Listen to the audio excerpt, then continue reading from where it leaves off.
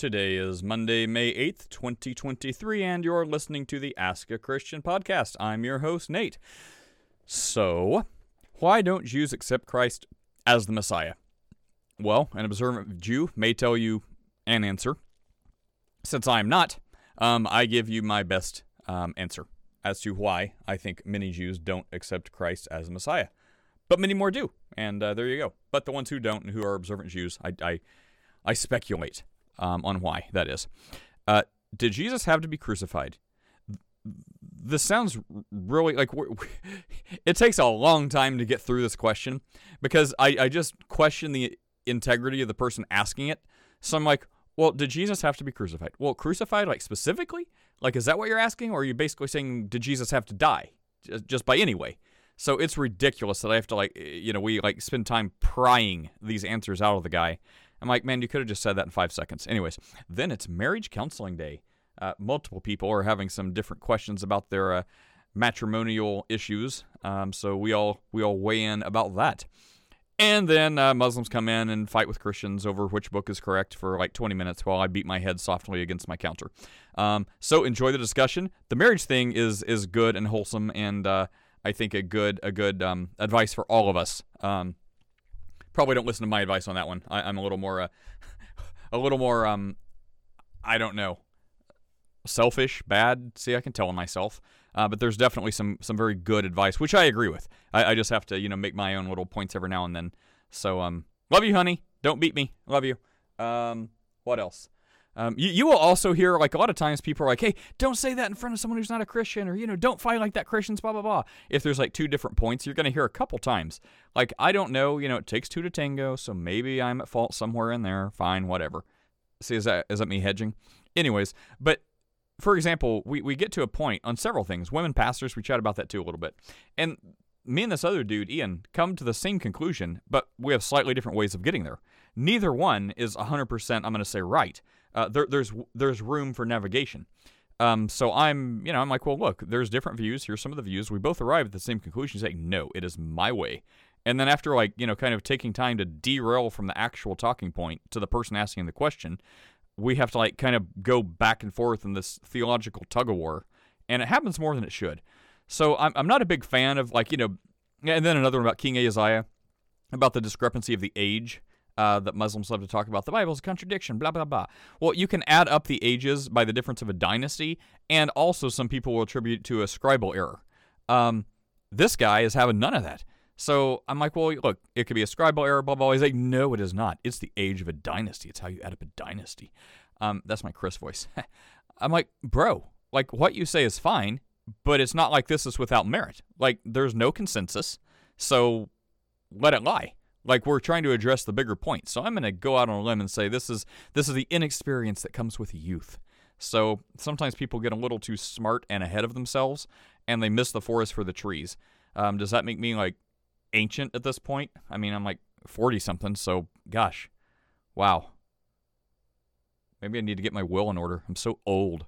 Anyways, the point is, I don't like doing things just to appease other people, or don't bring that up. And I was getting messages like, don't fight in Christian rooms with Muslims, blah, blah, blah, blah, blah. I'm like, present a united front. I'm like, yeah, I'm all about that. If there's something that's clearly wrong, well, then I'll address that because, it's my convictions. And if someone else is hearing it, well, that they just have to deal with it. I don't want to hide myself or hide my convictions just to make something more palatable to someone. But if it's a legitimate issue like this, where there is no consensus, there's different ideas, scribal error, the age of a dynasty, whatever, we can totally let that lie. That's not important enough to derail the conversation, which I'm derailing this podcast introduction. So I'm just going to let that lie. But keep that in mind, and if you find fault with me, let me know. Give me feedback. I would appreciate your constructive criticism. But it's totally the young dude. That's a joke. All right, everyone. Enjoy this podcast. It is a little more contentious than I like, but you may like that. Some people only want to watch the world burn. If you're one of them, you'll like this. Up to the marriage part, it's good, though. After the marriage part, it's a dumpster fire. Later. Oh, yeah, check out the Ask a Christian book if you still want to, because I don't know. We try to talk about how to have civil conversations with people that don't want to be civil. We'll see how we do today. And, check out the Ask a Christian store. Buy a t-shirt or coffee mug. Do something to support this podcast. We appreciate it. And you can also just donate to this podcast to keep us going and make us not question our life when we have these contentious debates like this, which is not the norm. Anyways, take care, everyone. Peace. They don't think Jesus matches the picture of the Messiah that they have from the Old Testament. So what they know about the Old Testament, they think Jesus does not match. Can you kindly get closer to the mic? Well, yeah, well, he does. Oh, sorry. But, yeah. Just to set the question up, so you're asking why the Jews of today don't recognize Jesus as the Messiah? That's the question? Yes, because I've heard a lot that Jesus has confirmed all of the things that they were waiting for.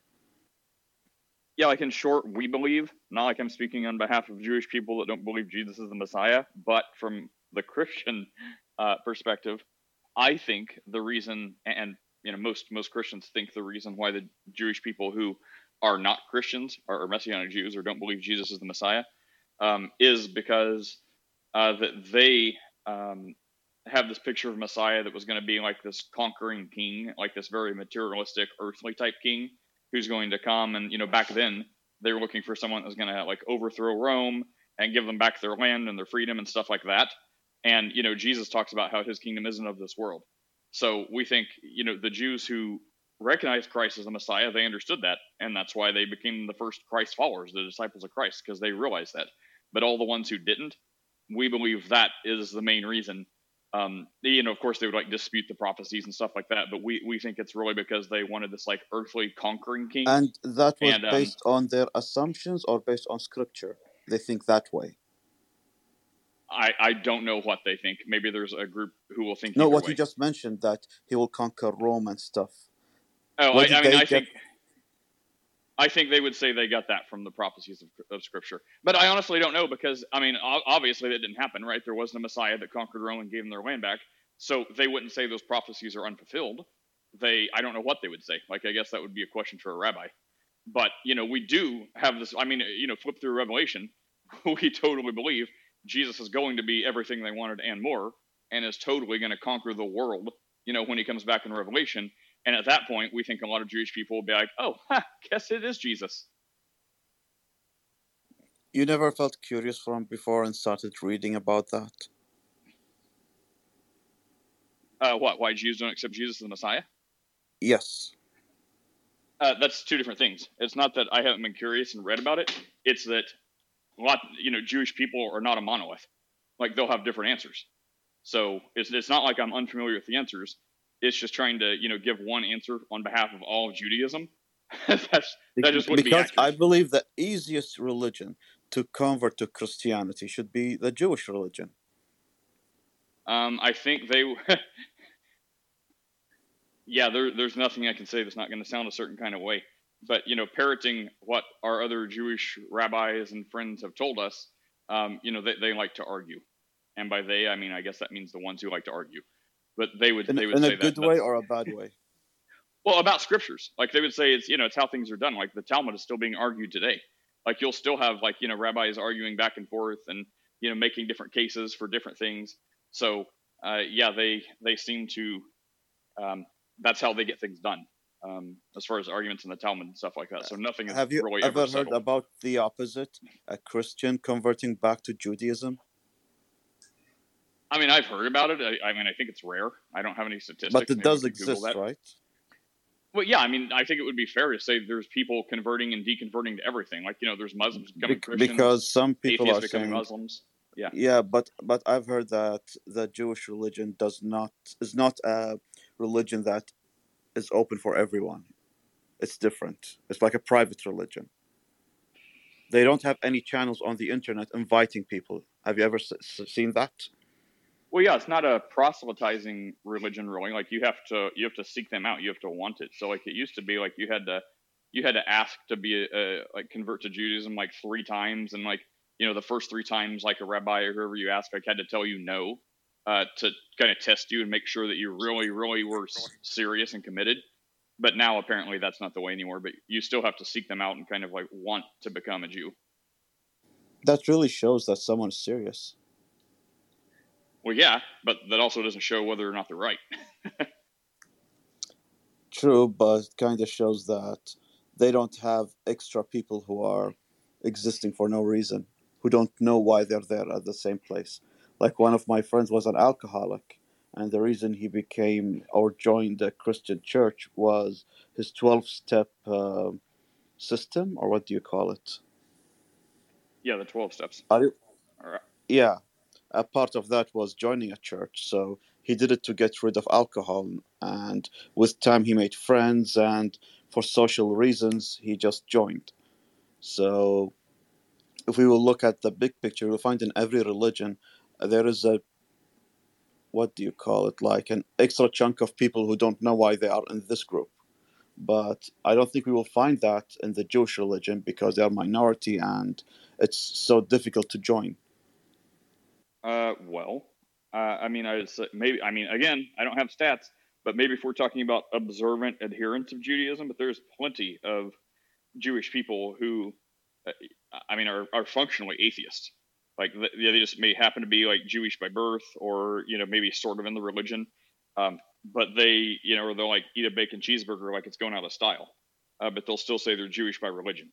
So I think we have a wide range in everything of people who will practice a religion very just when it's convenient, and also very seriously. So yeah, nobody is immune from this. Even though if the system or structure is set up that it should make sure one is really serious, there's no guarantee that person will be. And Cynthius, do you have anything to say, Red? I would just say that the Jews don't believe in Christ because they don't think he fits the Messiah picture. If they're Orthodox anyway, if they actually believe in the religion. But yeah, that's about it. Good morning, Steph.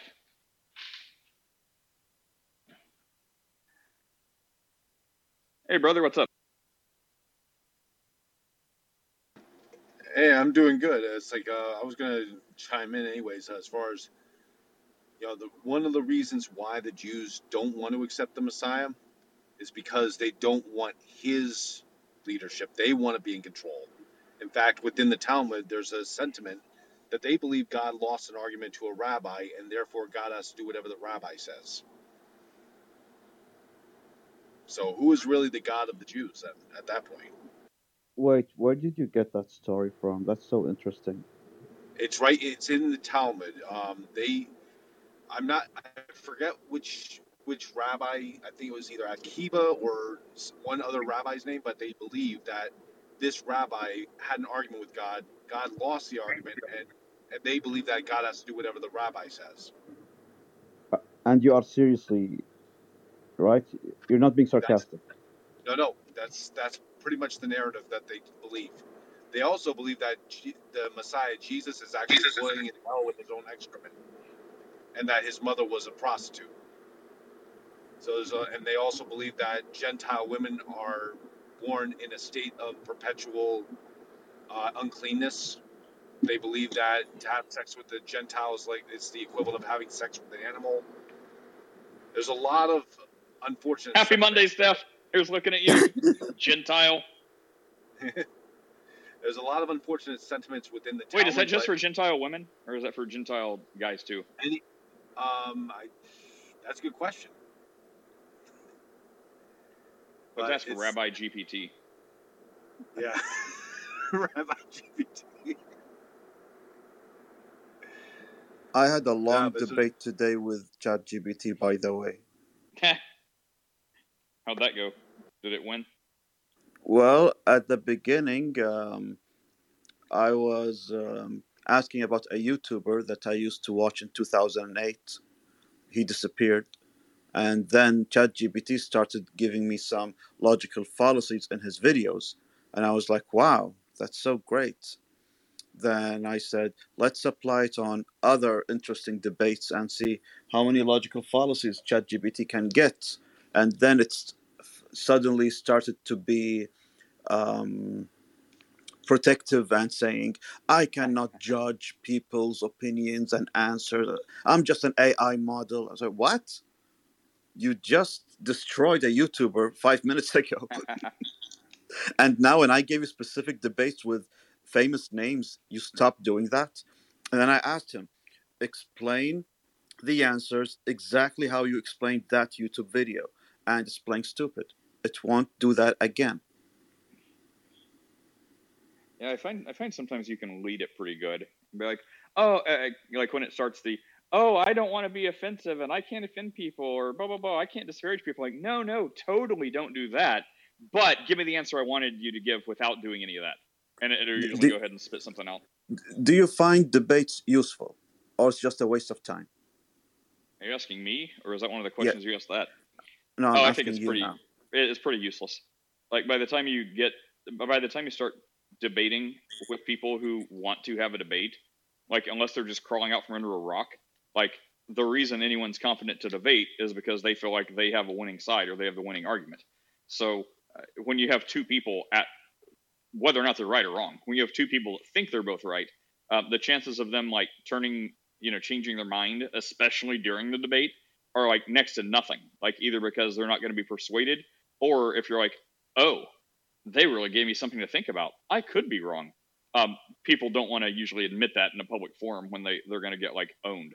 So no, I think I like here we don't like. I don't like to debate here. I like to just kind of have discussions. So I could be like, well, hey, have you thought about this? Maybe you should look at things this way.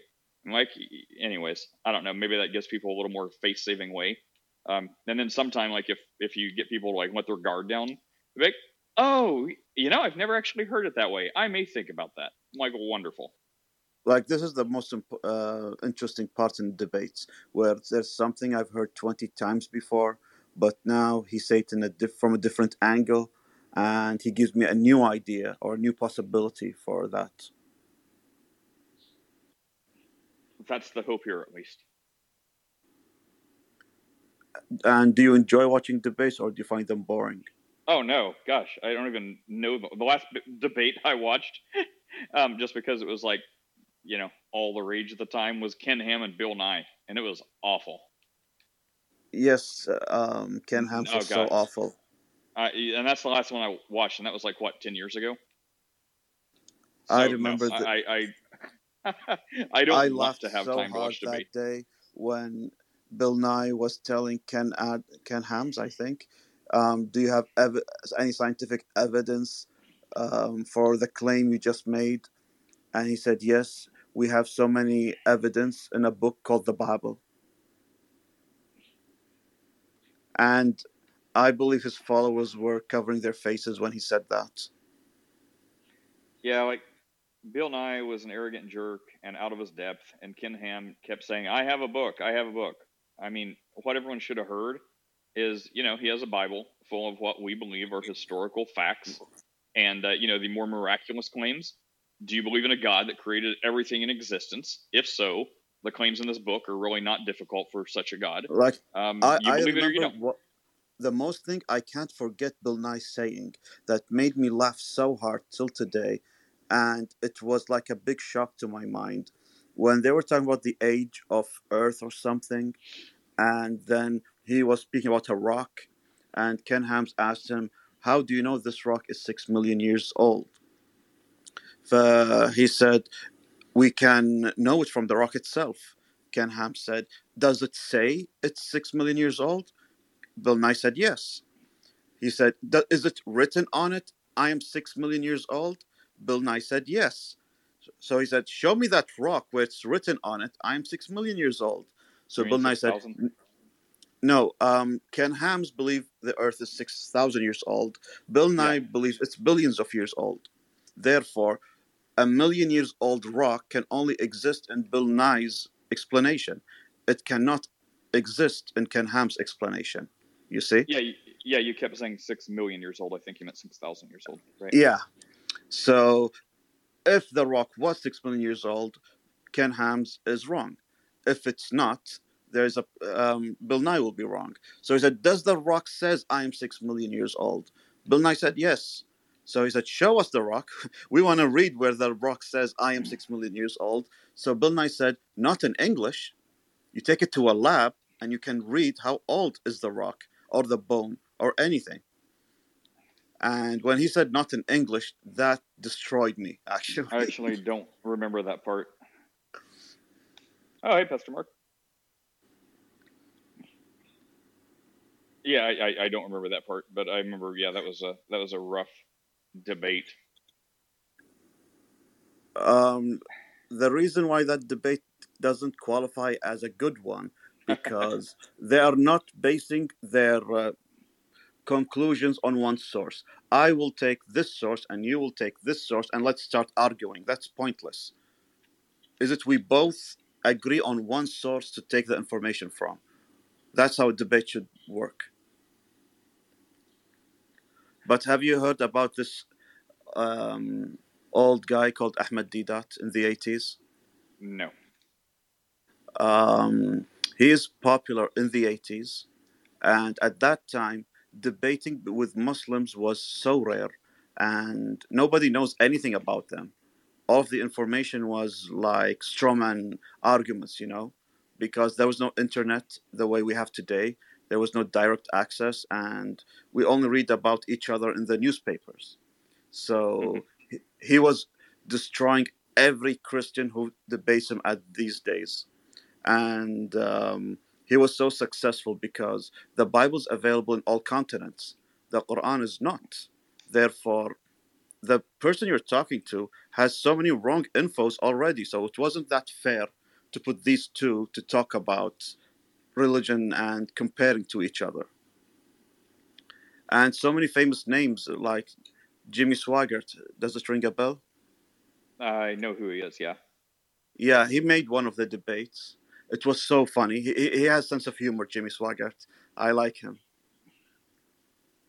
And if you have time, I would recommend this one, Jimmy Swaggart with Deedat. You will laugh a lot. I probably won't have time. You have hours for Clubhouse and not 1 hour for Swaggart. Yeah. I think that's kind of like the debate, right? Like so many people just in. Oh gosh, I just died on Fortnite. That's what happens when I multitask.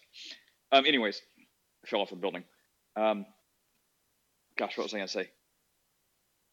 Oh yeah, like so many times on Clubhouse or even before Clubhouse and other platforms, like we would see kind of like the usual suspects, like the regular people around the internet in religious discussions. Like there would always be some examples of people that were kind of like, always bouncing back and forth from one religion to atheism to whatever. And I always just thought it was, I don't know, made me feel a certain kind of way. Because all these people, they were just going to one person who would make like an argument that convinced them.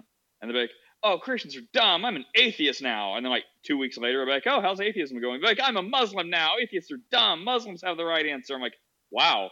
And then like, a couple more months, like, no, I was a Christian all this time. I realized everyone was wrong. And, God brought me back. I'm like, okay. And it's like every time you would talk to them based on somebody else's argument that would sound convincing, they would just switch religions like that. And I thought, if you can be argued into something, you can be argued out of it just the same. So, I mean, I think like, Paul in the Bible talks about, he would reason with people sometimes, but he always made a point to say, well, look, always talk about like the cross of Christ, because that's what has the power to save.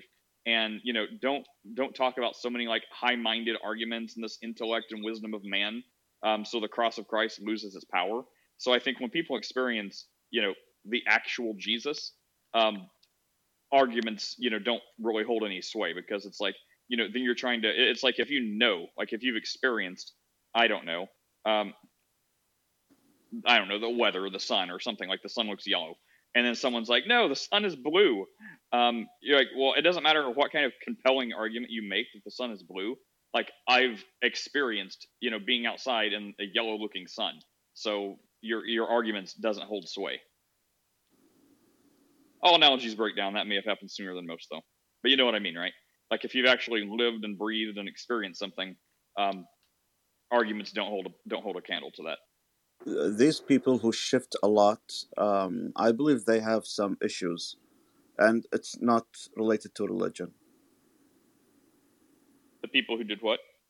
People who shift a lot between religions in a very quick time. Oh. If someone like changes their religion twice or 3 times in a lifetime, that number is normal to me. But 3 times in a year or 4 times in a year, that's too much. And I guess they have other problems to solve before choosing a religion. I'm serious. I think they have other stuff going on too. What's up, Dink? How are you? Hi, I'm good. How are you? Good. What's on your mind today? I would like to ask something about the belief system of the church fathers, according to them. And please correct me if I'm wrong. Jesus has to die on the cross, right? He did. Yes. Yeah, okay, but I mean, did the Father command his Son to die on the cross? He sent the Son to die on the cross, yeah. So the purpose was to die on the cross, nothing else? The purpose was to procure salvation for all people. So that means whoever killed Jesus was fulfilling the command of God, right? Yeah, Judas was a Insofar as bad guy. There's really no way around that. Is that what you're talking about, or like the Romans who crucified him, or? yeah, Acts 4:26, it was determined by the will of God. Insofar as the material aspect, formally, no. So again, I'm trying to make it very clear. It doesn't matter if it's written in page 1 or page 15 or whatever. I'm just asking the fact. If God commands to kill his son, that means whoever fulfilled this command became what? Became a believer When in you God, say right? command, there's like differences in between the way in which God wills things. So he never commands anyone to murder anybody, right? So prescriptively, that's not true. Only decretively. So there's not like a command to kill the son or something like that. There's a decree that the son should Okay. die. So Okay, I'm very, gonna try. Okay. very distinct. Okay, so who fulfilled the prophecy of the crucifixion? Who fulfilled the prophecy of the crucifixion? Can you clarify what you mean by who fulfilled? What do you mean by that? Yeah, I think there's a clear difference if God says you will die or you has to die. Okay. So the prophecy of the son's death. So you're talking about who fulfilled the prophecy of the death, or who fulfilled or brought it about? Which one is it? Are you talking about who brought it about, or who actually died? Do I have to speak? Do I have to be clear even more? Well, yeah, because it feels like you're trying to slow walk us somewhere, and if we could just jump to the end, like I'm thinking, okay, like let me run down as quick as I can. Tell me which way you're trying to go. So like if you're saying like who actually killed Jesus, it would probably be one of the people starting from the first time they from the first time they scourged him and ripped flesh from bone, and you can see ribs sticking out. So one of those one of those. You ask a question. I'm trying to give you a quick rundown so you can point us in the right direction because we're going nowhere. So it would probably start from the first one who inflicted pain all the way up into the crown of thorns, like beating him, all this other stuff, driving nails in his arms and legs. So one of those people from the start to finish of physical torture, who had a part in murdering this guy. So whichever one actually caused the fatal blow or the blow that led to him, saying it is finished and giving up his spirit. Is that what you're looking for? Like the one person who did the final thing that killed Jesus? I will make it easier for you. Is there a salvation without the crucifixion of Jesus? No. I think he's trying to create a conflict. Why didn't you just say that in the first place? Please, I can speak for myself. Carton, wait a second. Let me speak, please. Maybe you have never thought about it, but I have. So that's why I'm asking. Did it hurt? If they, just kidding. Go ahead. Yeah, okay, please. If they had to kill Jesus, that means whoever did that did a very good job. He should be what? In paradise, right? Yeah, this is what I mean. He's trying to create a conflict between basically. I'm not trying to. There is one. So now I'm gonna say, well, no, that's the whole point. So you're trying to say oh, did they do something good or did they do something bad? The problem here is that you're equivocating on perspective. So no one has ever given a direct command to kill Jesus. They're just not. So it was not necessarily. See, look, So I don't think you're. I'm gonna see if you understand what I'm saying. Okay. Is the crucifixion necessarily? So, okay, once again, I'm going to try to finish before. This is what I mean. You're trying to like obfuscate and create a bunch of like, I'm you're trying to trying to make it get, clear for everybody. Was the crucifixion necessarily? buddy. So here's what and I really want you to not be like willfully obtuse, okay? So I'm going to create a I'm very nuanced calm. distinction. So Well, being obtuse doesn't mean that you're being rude. Being obtuse means that you're intentionally trying not just to answer acknowledge my the question. category. Don't waste my time. Don't waste my Well, time. Just answer the question. I'm not, but Please. if your question is loaded with bad presuppositions, I can't answer it. The You know? question is very clear. Was the crucifixion necessarily? Yes or no? Yeah, what do you mean by necessary? Oh my God. Oh Okay, my. hang on. Let me start. What Okay, do wait. This is what I'm What do you meaning. mean by what? Okay, everyone stop. Hang on. Let me try again. So when you said it was necessary, remember that guy who said yes? Yeah, that was me. So Jesus himself says, like, if you've read the Bible, like, hopefully you've read the Bible. So let me point some things maybe you can recall. Jesus says, without the shedding of blood, there's no forgiveness for sins. So could a meteor fell on Jesus and blood splattered everywhere and that account? Jesus says, without there's no forgiveness of sins without the shedding of blood. So it seems like the shedding of blood is what's actually required, but all the prophecies talk about, dying on a tree and the crucifixion. So I'm just trying to figure out how like, litigious you're trying to be. Like, did Jesus have to die, or did he specifically have to die by being crucified? So all that ultimately would have had to happen is Jesus sheds blood for forgiveness of sin, but because of the prophecies and things like that led up to a crucifixion, that's just how crucifixion happened. So are we on the same page? Like, I'm trying to answer your question, but your questions need clarification. So is that one of them? Like, did Jesus specifically need to be crucified, or did he just need to die? Can you help us out there? My questions are very clear. They are not. My questions are clear. Is the crucifixion necessarily? Okay, so what I have answered that. So can you remember the answer I gave twice now? Okay, so whenever I said yes, do you hear something confusing? Nate, let me speak. We're almost done. No, let me speak. It's okay if you don't have any answer to that. It's okay. I can leave the room. It's okay. I'm not here to provoke. He said. Oh yes. no, you don't. Yeah, you don't need to leave the room. But maybe if you use 2 ears to listen twice as much as you speak, like it's the third time and I think a couple times other people have said yes. So if you say you don't have answers, was the crucifixion necessary? And we keep telling you yes, and you keep saying we don't have answers, there's nothing else that can be done with that. He left. So in case you didn't hear yes, I mean, yes. He left, Nate. Okay. I mean, I don't know what else to do with that. It's like, whenever I was a child, I remember, like, whenever I would bug my parents for something, and they'd be like, no, dear. And I keep being, mommy, okay, I want this, and would argue. Do you know what do I call this person? Hold on. And then after a while, when my parents would finally give in, because I was such a brat, and they said, okay, you can have what you wanted. Once I got my way, I didn't continue to challenge them. Once I got my way, I'm like, oh, thank you. Okay, wonderful. And I was happy. So I don't understand when you give them what they want. They're like, answer this question.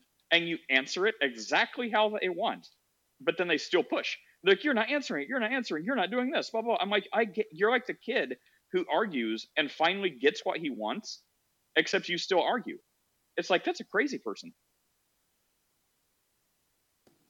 These are the TikTok debaters where they watch a short video, they ask a question, and wow, they kind of shocked someone on the street, someone random, and they want to test this question on chat rooms. I mean, they're not going to get very far with that. But yeah, so for the record, the death of Jesus, and the crucifixion, yes, it was necessary. Without him dying, there would be no forgiveness of sins this way. And we're told that, before the foundation of the world, this was always God's plan.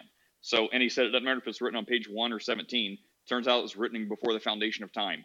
We would have, at the rate that we're going, we would have never got there. But yeah, for the record, for anyone who's actually curious about this question, answering it the best I can, from his perspective, yes, Jesus needed to die. It was always God's plan. It wasn't a plan B. It wasn't a backup. It wasn't, oops, I don't know what I'm doing. I'm bad at my job. I have to make something right. Like, God always knew this before the beginning of time, that Jesus was going to be crucified, was going to die for the forgiveness of sins. So anyone who believes in his death, burial, resurrection, calls on the name of the Lord, repents, follows Jesus, will be saved and given this eternal life. So yes, and that doesn't mean the people that had a hand in murdering Jesus were good. No, it certainly does not. And, it's not like God, forced a bunch of would-be good people there to murder Jesus because there was a lack of bad people. If it wouldn't have been them, it would have been someone else. There were plenty of people who would have happily been like, yeah, let's murder this guy. So evil people doing what evil people do. They don't get a prize. It does not mean they were good. And like the Gospel of Judas also, where he tries to paint himself as kind of like a not so bad guy. No, he was a bad guy. Fulfilling the prophecy of God, just because it says something bad is going to happen and you fulfill that, does not make you a good actor. It means you're a bad person doing bad things. God just reports what you're going to be doing. So, no. This kind of reminded me of the Devil Dilemma. Are you familiar with it? I don't know. Maybe I've heard it before. Say it. The devil was created by God, and the devil is obligated to deceive us. So he is doing what God wants, therefore the devil is good. I see. Yeah, and I would just say no. Yeah, so it's the same kind of things, what he's trying to do, but you can play with the devil's dilemma in many things. Carlton, do you want to add anything since you also got interrupted over and over and over by him? It's like saying a thief is giving the cops a job to work. So he's a good person. Yeah. Well, no. Carlton? No, oh yeah, no. Just what he was going to try to walk towards is, well, basically, did the people that crucified Jesus do a good thing because God wanted it to happen? That's what he was trying to get at. And so I was just going to touch on... He was so slow getting there, though. Like, I'm like, bro, you're trying to fast walk us. Can you just say that? Like, we all know that's where you're going. Like, you're not, like, we know that's where you're headed. Just say it so we can all disagree. It's like, we don't need to, like, slow walk it. I know, but he wants to do the whole, well, do you agree with this, right? And you with it, yeah. And he wants to do the slow walk. And that's what I meant. It's all kind of built on conflating different things together. Like you made the distinction, like basically God's decree or, that something happens versus like an imperative and my moral obligation to fulfill it. Like those are two different things. Just like, Genesis 50:20, you intended this for evil, but God intended it for good. Doesn't mean that all of a sudden, because I did something evil that God was able to use to accomplish his purpose, that therefore I'm absolved of doing an evil thing. It's just not how that works. And so. Can someone just put out a memo or in year 3 at Clubhouse, slow walking doesn't work anymore? Like, if it's something I've never in my life heard, I get it. Like, lead me point by point. But most times it's like, I don't know if he thought he was being super sneaky and he's like going to slow walk us and we're all going to be like, oh my gosh, we're all whatever you want us to be now. It's like, we see where you're going. It's like, my goodness, is this why so many people have problems with their mothers? Or it's just a really good example. Like, my mom will do this thing, like when they come to visit, they're coming to visit soon. So maybe that's why I'm thinking of this. Gosh, mommy issues or what? But she'll do this thing where if she like wants something, like wants to go out and eat at a certain type of restaurant or something, instead of just being like, hey, I would like to go have a salad, she'll try to do it in a way that it makes me think it was like my idea, right? But except it's like so obvious, everyone's just like eye rolling at each other, like, okay, clearly, Nate's mom wants to have salad. Why doesn't she just say that? So for whatever reason, she's like, well, hey, we could totally go have pizza or tacos or whatever, unless you don't want that. I'm like, unless you want something like, I don't know, maybe something green, maybe something healthy, like I don't know, a salad. Like if you want it, we're like, Mom, just tell us you want salad. Well, I'll take you to get salad. She's like, oh, no, if you want it. I'm like, you want salad, we're going to get salad. She's like, oh, okay, since that's what you want. I'm like, okay, sure, yes, I totally want salad. But it's like one of those things, it's just painful. Because it's like, look, everyone knows what you're doing. Like, hurry and just get there so we can move on. Random thought, Nate. I just realized Jesus is the most famous victim of police brutality ever. Huh. May want to process that for just a minute. But you're probably onto something. Maybe because he's not white.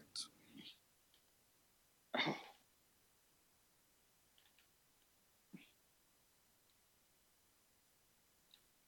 I have a question that has to do with what that guy, I don't know his name, so I wasn't paying attention to the screen. Happy Monday, Yvette. Yeah, what's your question? Happy Monday. Yes, about the cross. So I also have a question. I know it was necessary, although my question is, did Jesus take our sins, uh, meaning he took our record of sin to crucify it on the cross? Or Do you want to? I think I know what you're saying. Do you want to maybe clarify a little bit? Our record of sin.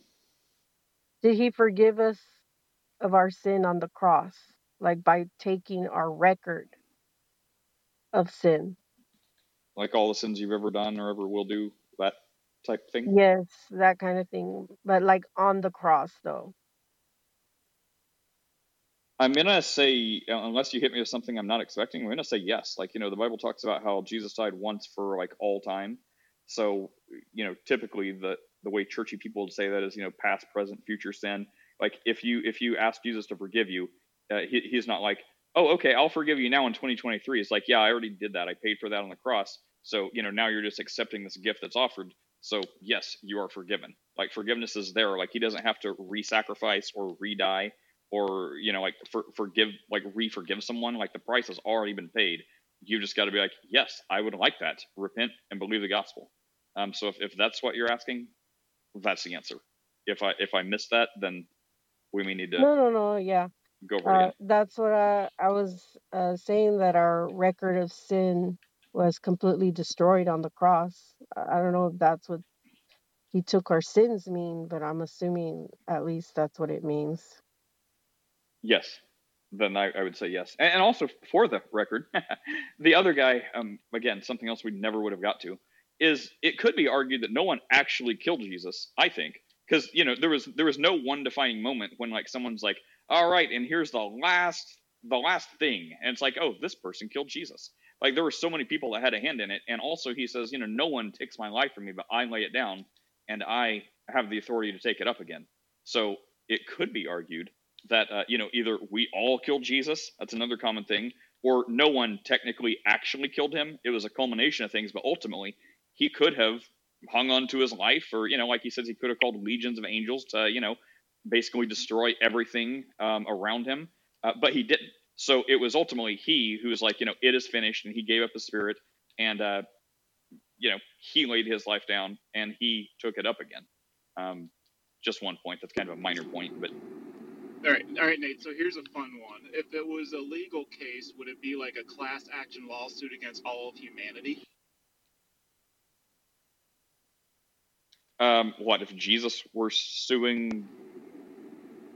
Yeah, like if you say like whose fault is it? Like is it all of humanity, or do you just say those Roman I would say yes. and the Jewish? No, it's all of humanity, because people like maybe that guy like to get up on a high horse and be like, I would not have killed Jesus. Yes, you would have.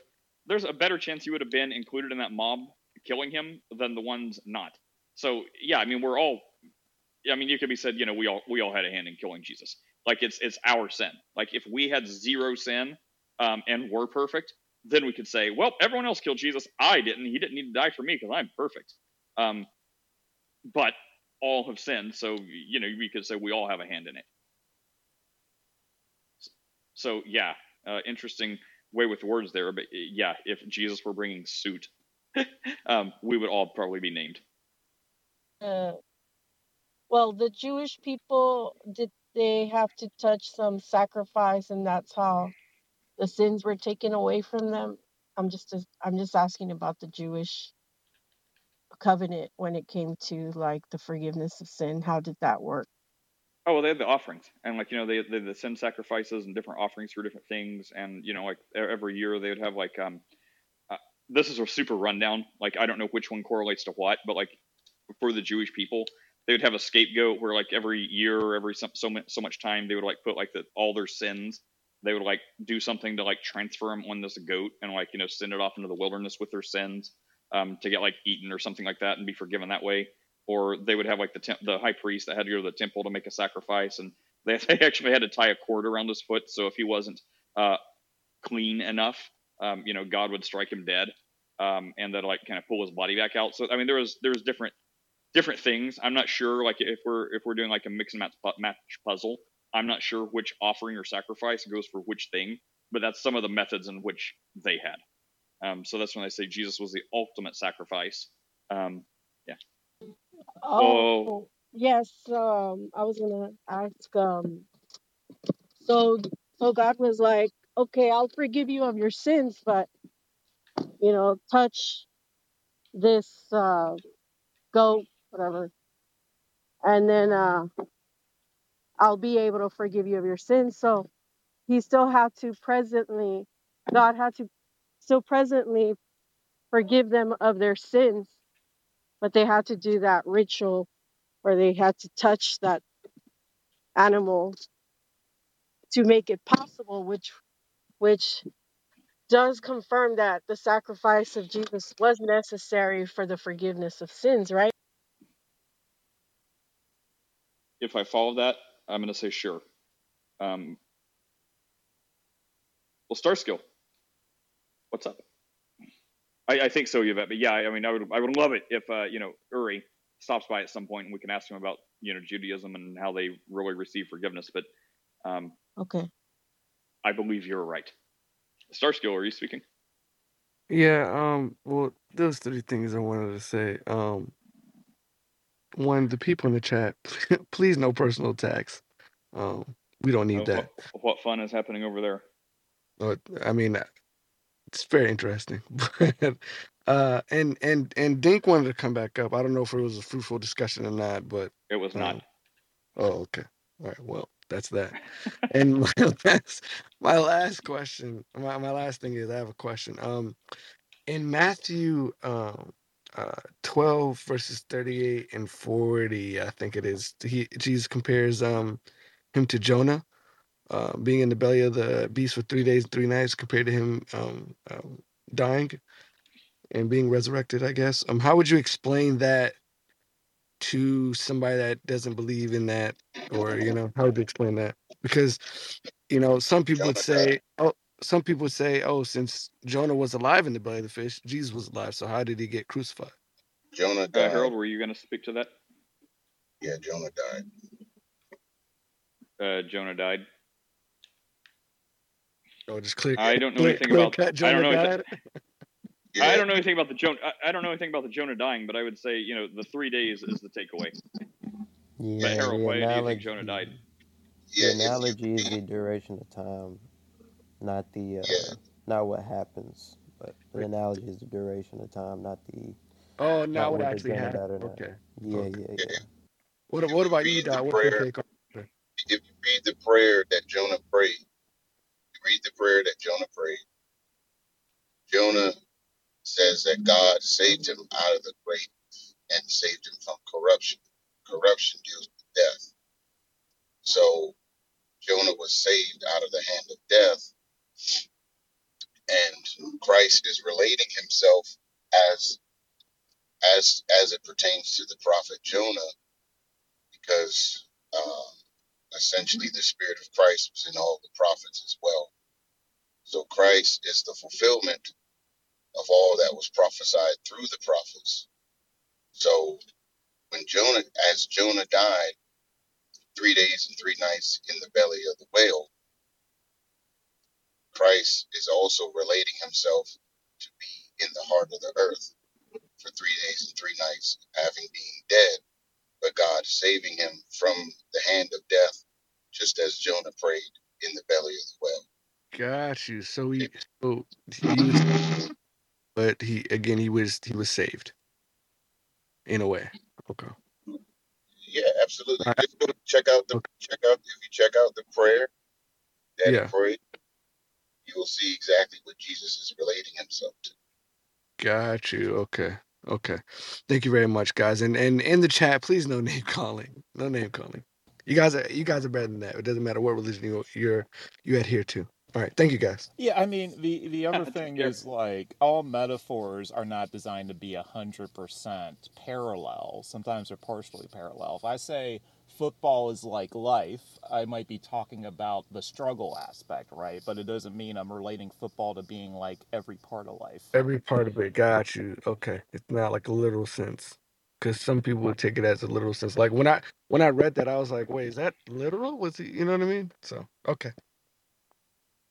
Thank you very Hey, much, everyone. guys. Oh, Hey sure. Nate, I got a Everything else, question. feel free to stick around. Yeah, what's up, Harold? This is more so in the realms of marriage. I got a question, and I understand you're married, right? Yes. Okay. You can't marry a dude. I'm And sorry. Just kidding. Go on. this isn't just for you, but this is for anybody that wants to contribute as well. So I had a situation last night with my wife where she called me and was like, "Oh, can you pray for me? Like I'm really struggling right now. Like I'm just very heavy and sorrowful, whatnot, right?" So she's like, "Can you pray for me? Like I'm just really dealing with a lot emotionally." So I said, "Okay." So and I asked her, I was like, "Well, help me understand a little bit of what it is you're dealing with." Like, and she's like, "Well," she's just like, "Well, I'm lost and I'm lacking motivation, um, to be able to get up and what have you." I said, "Okay, like, okay, that's kind of vague, which I get it, but it's kind of vague. So just kind of, are you able to give me a little bit more detail?" And she kind of got, I get not irate, but a little bit upset, I guess a little bit irritated. She's like, "Well, maybe I don't know. Maybe I don't know why I'm so emotional right now. Maybe I don't know why I'm lacking motivation or I feel lost." She's like, "Maybe I just woke up on the wrong side of the bed, or maybe I sat 2 inches too far over on the front seat of my car or something." And I'm like, okay, I get it. Basically, you're just bent out of shape and you just don't know why the heck why. And in so many words, what I'm asking is like, okay, would that be considered a situation as dealing with the wife as unto the weaker vessel? And uh, how would you as a husband or any of y'all properly deal with a situation like that with your own spouse? I don't 100% understand what's going on. First of all, I had a question. You said your wife called you and then dropped all this on you. Is this happen in the span of you like going to work for a few hours, or do you like live in different locations? Yeah, we live in different locations right now. So, Like and different I'm not cities or different? completely different states. She lives in Ohio. I live in South Carolina. How long has that been going on? Yeah. This has been a month, maybe a month and a half. Probably a little less than that. Maybe How long is it going to keep going on? Lord willing, maybe only about 6 months to a year. Good Lord. Was it for work or something? Nah, two bodies learning how to become one, my brother. So I'm going to go out on a limb and say that's going to be the big thing as to how to deal with it. I have a thought here, Nate. Yeah, go ahead. Okay. So to me, I think she is basically trying to communicate to you that the situation is challenging without saying that literally, because she knows for whatever reason there's not something you all can do about it. So she's basically saying, "I'm struggling, pray for me." And she was looking for simple affirmation. We have to be careful as husbands to not go into Inspector Gadget role, which is tempting, right? Because like your wife says there's something wrong, you naturally want to probe. And it sounds to me like her last answer, she was kind of rewinding because she didn't want you to ask her any more questions, right? So her first two responses were very authentic about where she is, and she was looking simply for affirmation from you, nothing else, just prayer, and that would have helped her feel complete. Right. And Harold, if I can share your pain, like, yeah, being like that arm of empathy is not my strong suit. So we may be along similar lines of thought. So, we probably know the right answers. We know the trail to the right answers, but then doing those right answers is a little easier said than done. So I don't know if that's what you hoped for, but we're probably thinking along the same lines. I don't know, when confronted with similar issues. So don't know how that helps, but you're not alone. Except I guess in this very specific thing you are alone. But generally speaking, how to deal with husband and wife stuff. I'm a little more like, we want to fix things. When I think the CEO's got the right idea. Yes, it would be nice if there was a woman to give her perspective, Steph. But no pressure. I was really hoping that Steph would come to the stage. I know she has a lot. We always are. Yeah, but no, both of you definitely. Or Yvette here. Yeah, and thank you, CEO, because what you just explained was my thought exactly. It's just I feel like maybe I needed to just hear it from someone else in a more eloquent way to say, yeah, that's the way that you need to go. Because that's how my mind was like, okay, like, help me understand what's going on. Did someone say something to you? Did this happen? Did this happen? Da da da da da. And that's not what she wanted at the time.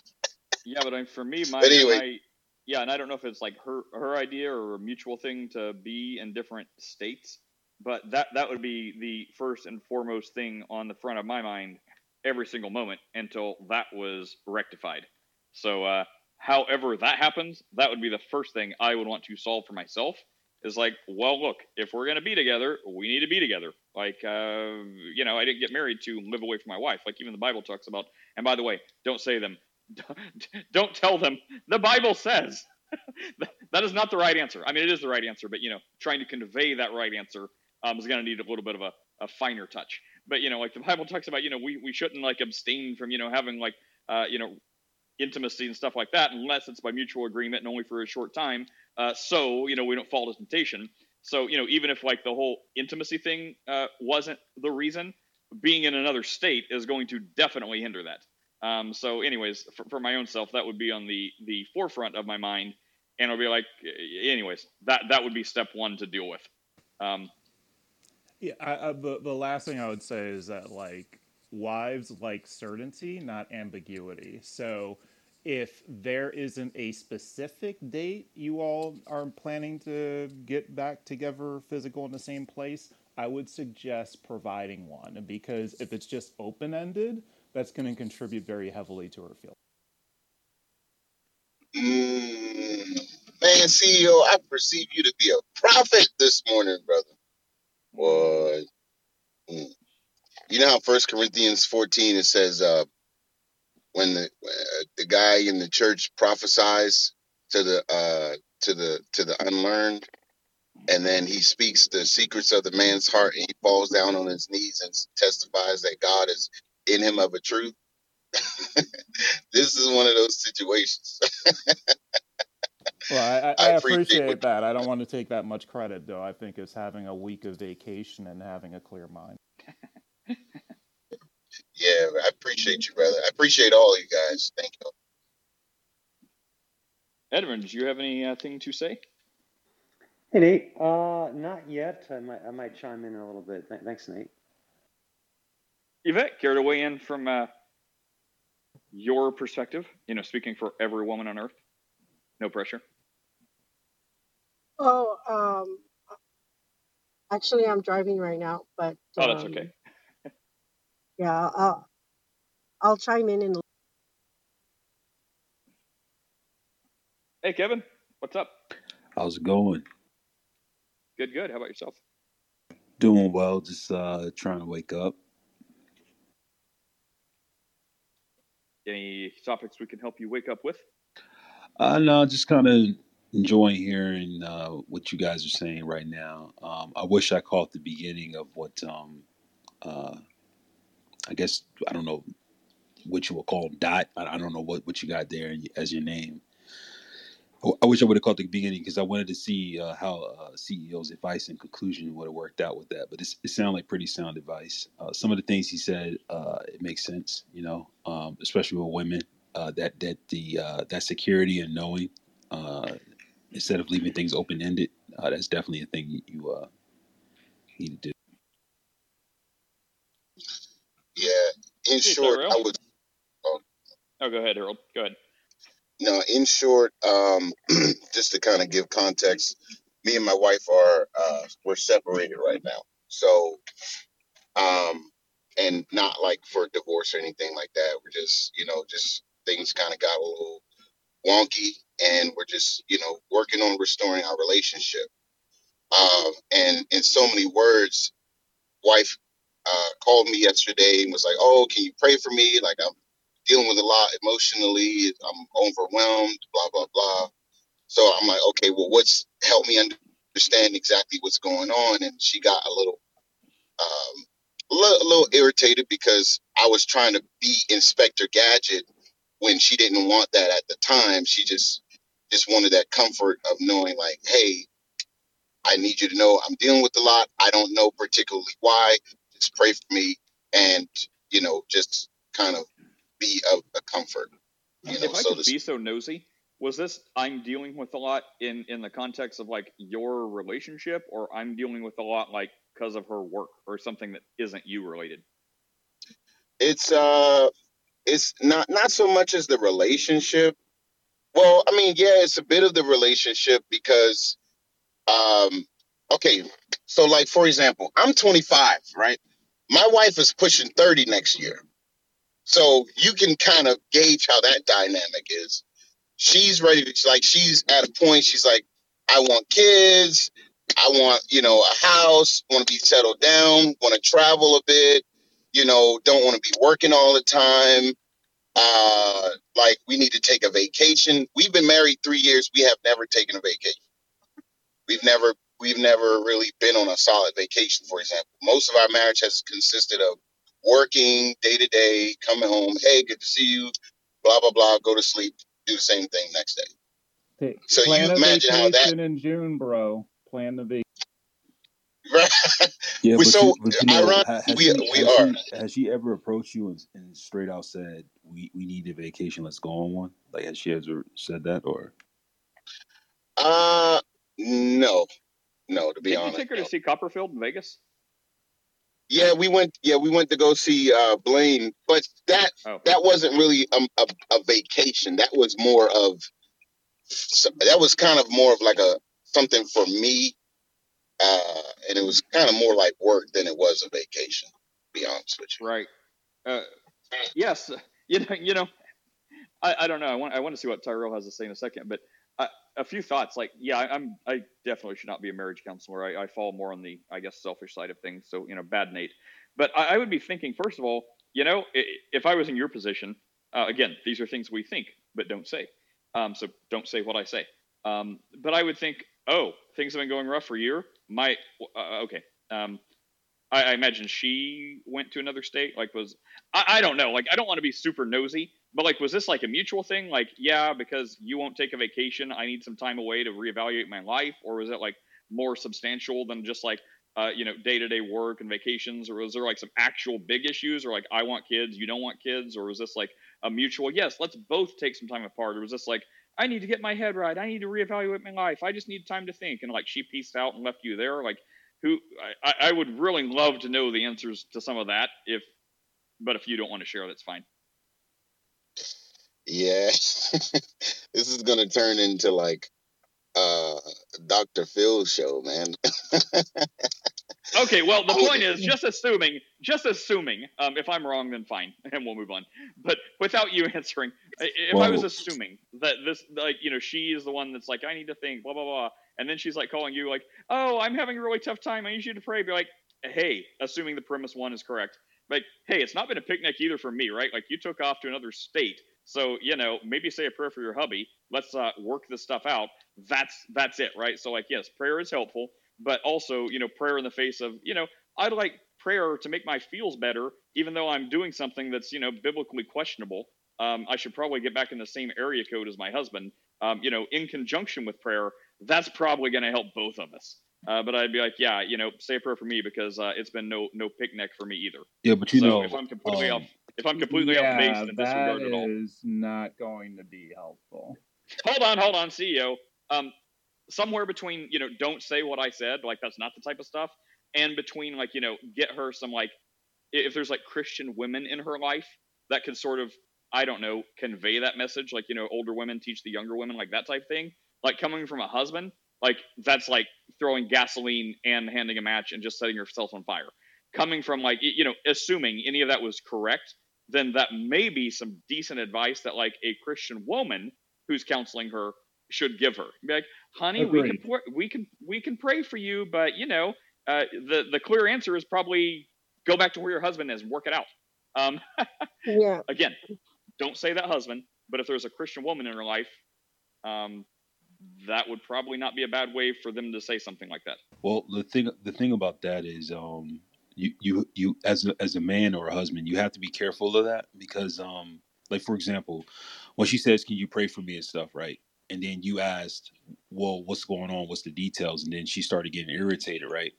So, well, what we can do, or what we tend to do, right? And this is just from experience. Men are very investigative. Like we need facts, right? But that investigative nature and wanting to know everything could oftentimes build up or have her stonewall, right? So say for instance she's having an issue and she needs you in one area. You want to know everything because, you know, men naturally, we like to fix things. You know, tell me the problem, tell me what's up, and I'll do it, or I won't do it, or I'll tell you what's up, or whatever's going on. But oftentimes what that does is for some reason, and Lord knows I can't figure it out. Maybe it's this thing about women, but that can make them stonewall a bit or make them come up a little bit different because of the way you're approaching them and what's going on, right? This is in no way saying about being soft about it and just being like, you know, let things be the way they should be and kind of letting things get away where they should not get away, right? Instinctively, and if you know you see things that aren't right, then you should address them by all means. You have every right to know what's going on. But the key, I guess the name of the game is recognizing what to say and how to say it at the moment that you need to say it or not say anything at all, right? Sometimes not saying anything at all is good. Sometimes saying something is good. You know, it's just the name of the game of knowing her and knowing exactly what to say and what not to say. Like if you know her and what it is that she's irritated by, then try not to cross those lines often and kind of watch what you say in regards to that. Not to be cowardice about it or anything like that, but just you're being careful with it, right? You're like a surgeon, right? You have to have very detailed fingers when dealing with everything. And then to let Harold off the. Oh yeah, go ahead. Finish. I thought you were Oh done. no, go ahead. I was going to say, to let Harold off the hook, we have a couple of other people we could shift. Yeah, not to put the spotlight on you, Harold, but ultimately, my takeaway would be, you know, CEO's first advice, I think, is the right thing. And yeah, Kevin, I don't know if you were here when we talked about that, but yeah, we covered that too. We like to fix things to our fault, I guess, sometimes. But yeah, like my final point, not necessarily a good theological point, but would be, look, if you're basically asking me to pray to help you have peace for leaving me, I'm going to have a tough time doing that. But again, that's selfish, bad me. Right. So probably don't take my advice. But Tyrell, what's up? Did you have something to say, Tyrell? I appreciate you guys. Yeah, you all contributed a lot of good wisdom.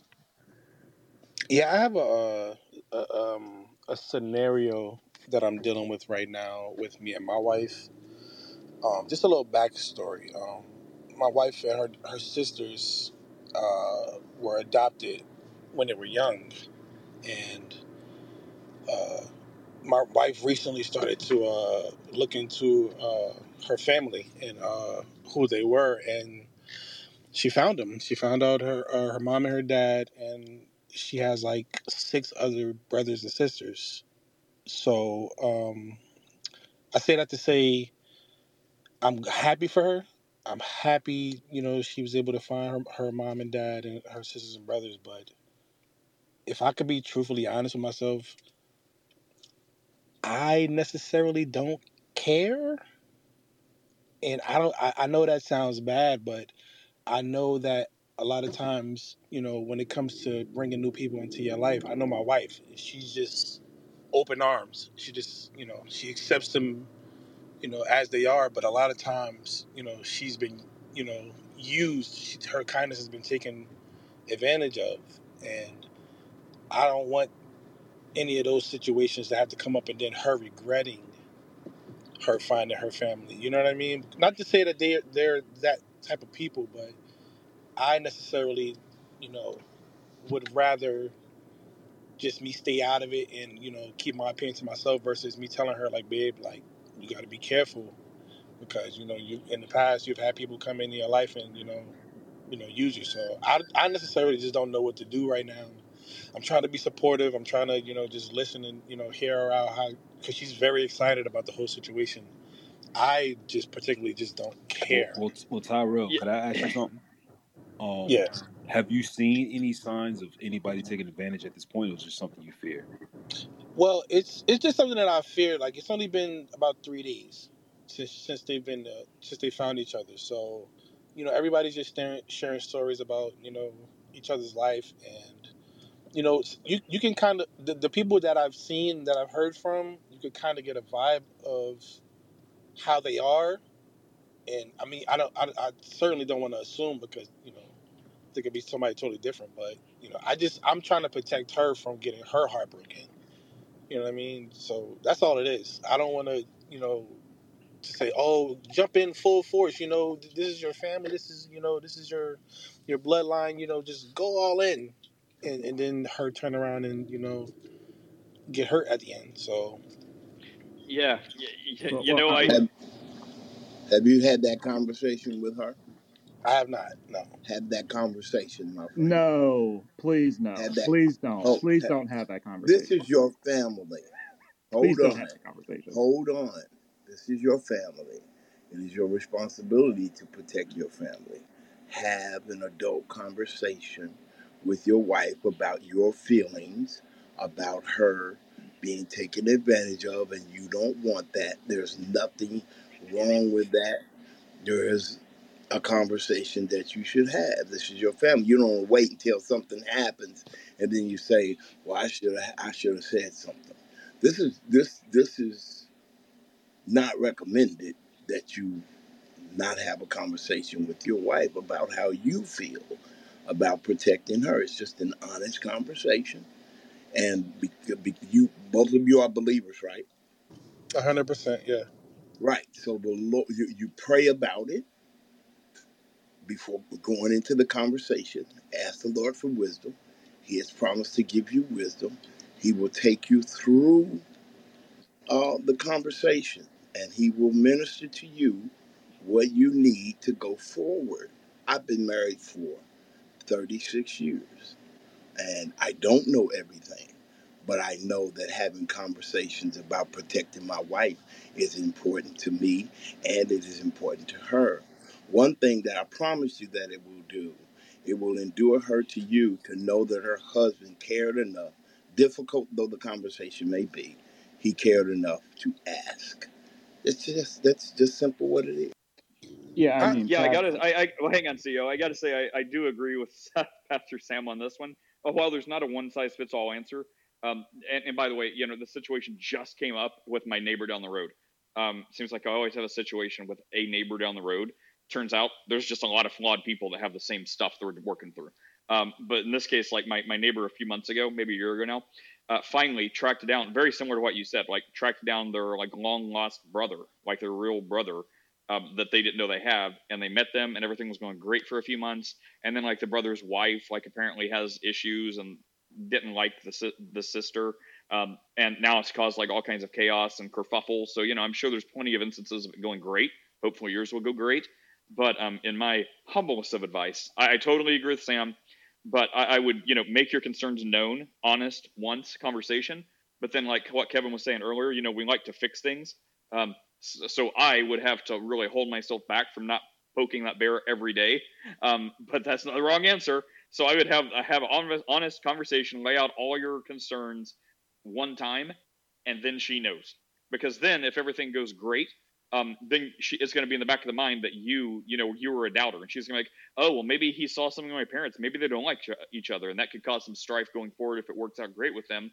And if you keep saying like, you know, bringing up your concerns every week and it goes bad, then in her mind, there's going to be like this, oh, he's just waiting to say like, I told you so. I told you so. So that's going to more than likely breed resentment. So I'd have an honest conversation, just like Sam brought up.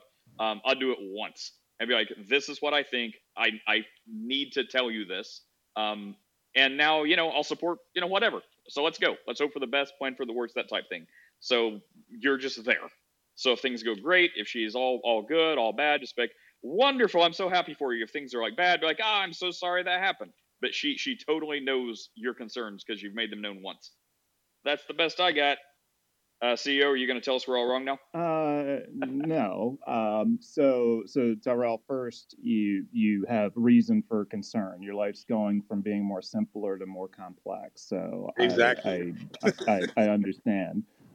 So in terms of what Pastor said, I agree with him on the prayer part. I would take a slightly different approach. Let me ask you a question really quick. If this was you and you found your family, how would you want your wife to engage you and support you?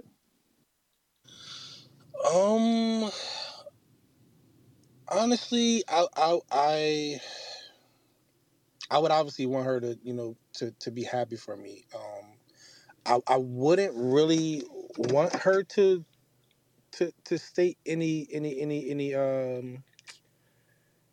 concerns, only because I don't know, like she wouldn't know my family, so for me to bring up any concerns would be just speculation. You know what I mean? But I only would say something because of the history of people that have come into my life. That, or she could say something as far as for me, like, okay, the type of people that you brought in your life, some of them were, not good apples. You know what I mean? So in that instance, I would kind of be more reserved, because I don't want to be the one to say something to her and then she pushes me away because she feels like I'm not, supportive of what's going on.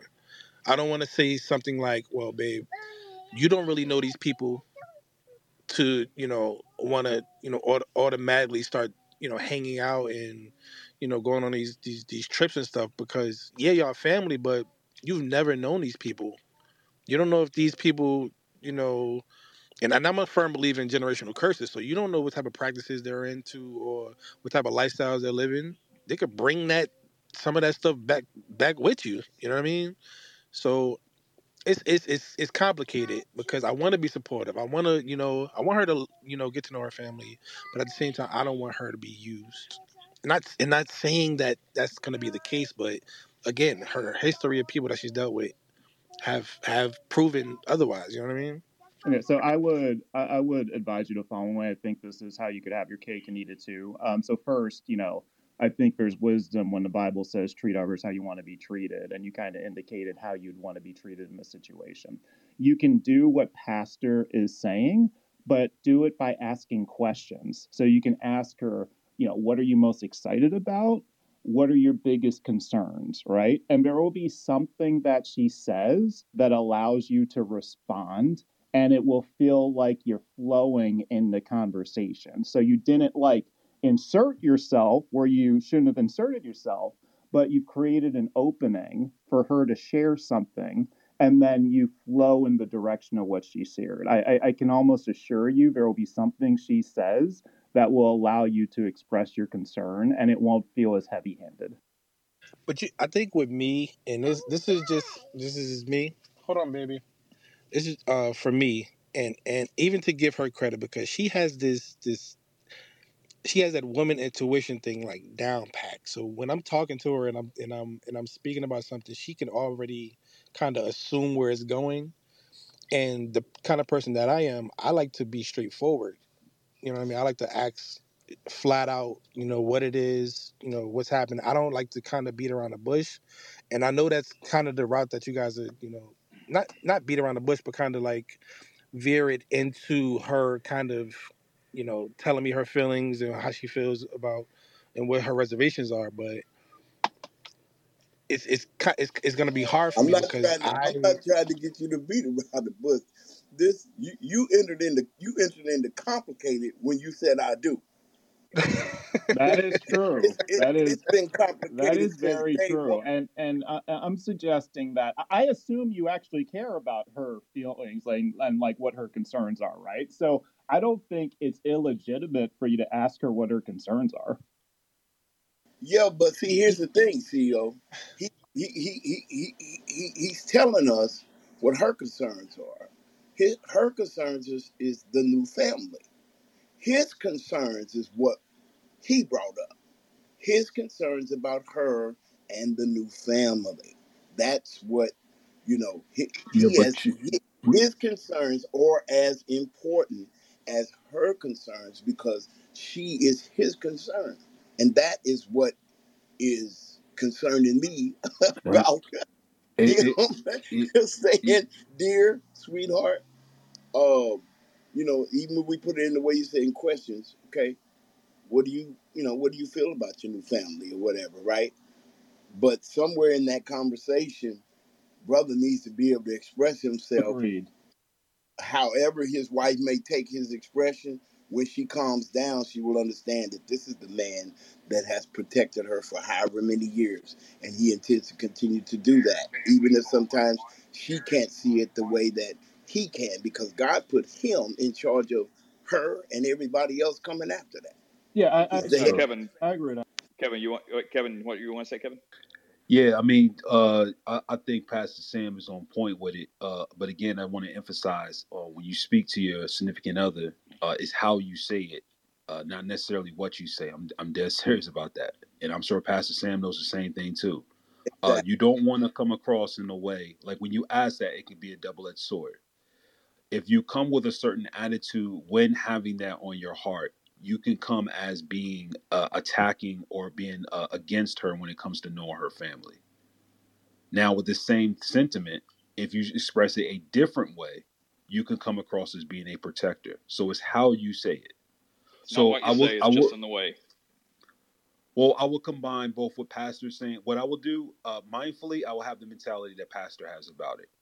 I will approach it the way CEOs describing it, as questions rather than saying, I don't know about these folks, this, that, and the other, X, Y, and Z.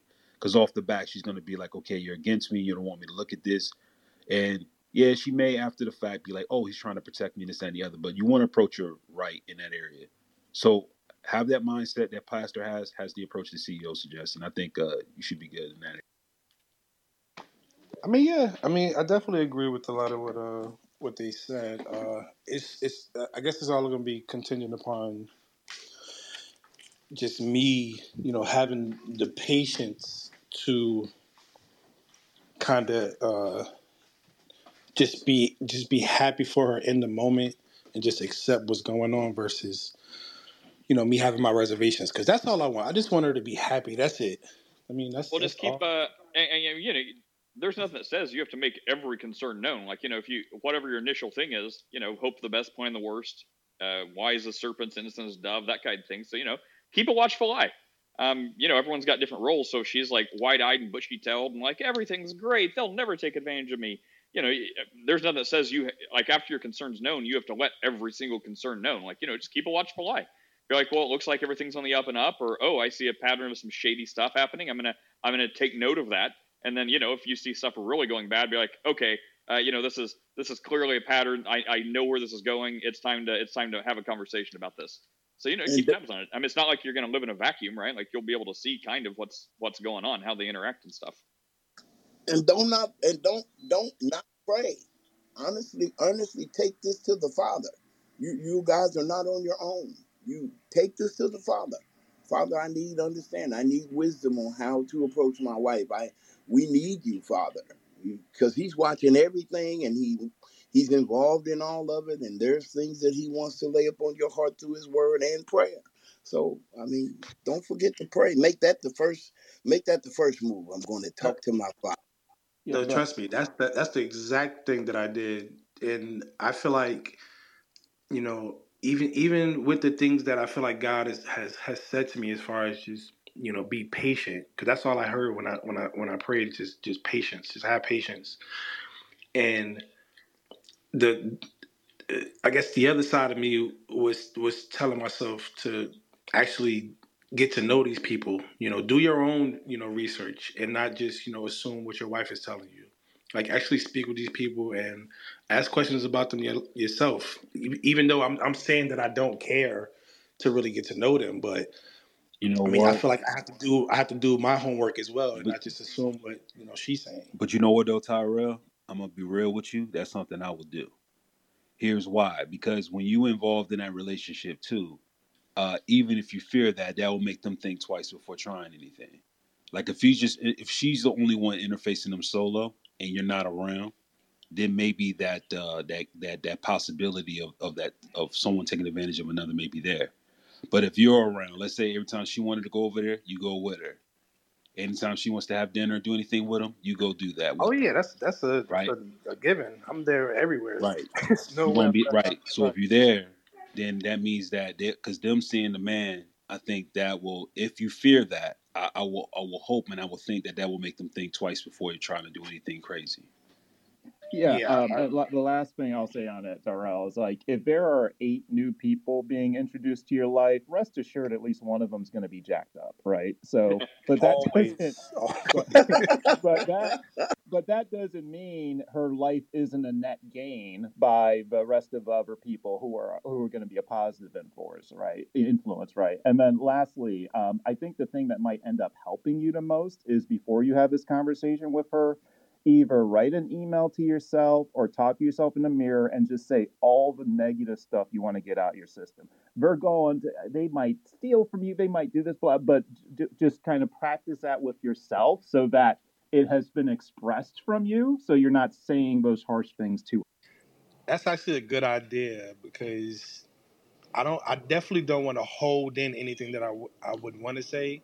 So I feel like just saying it to myself or just speaking to you guys in this case, it kind of helped. You know what I mean? Because I definitely was holding it in and needed some more advice. Like I said, when I prayed, all I heard was just be patient. Just patience. But obviously I needed some more advice. So, because I know me, and I know that the way I like to handle situations is I like to be straightforward. I don't want to handle it that way. So, I appreciate you guys' advice for sure, man. It definitely gave me a better way to look at it.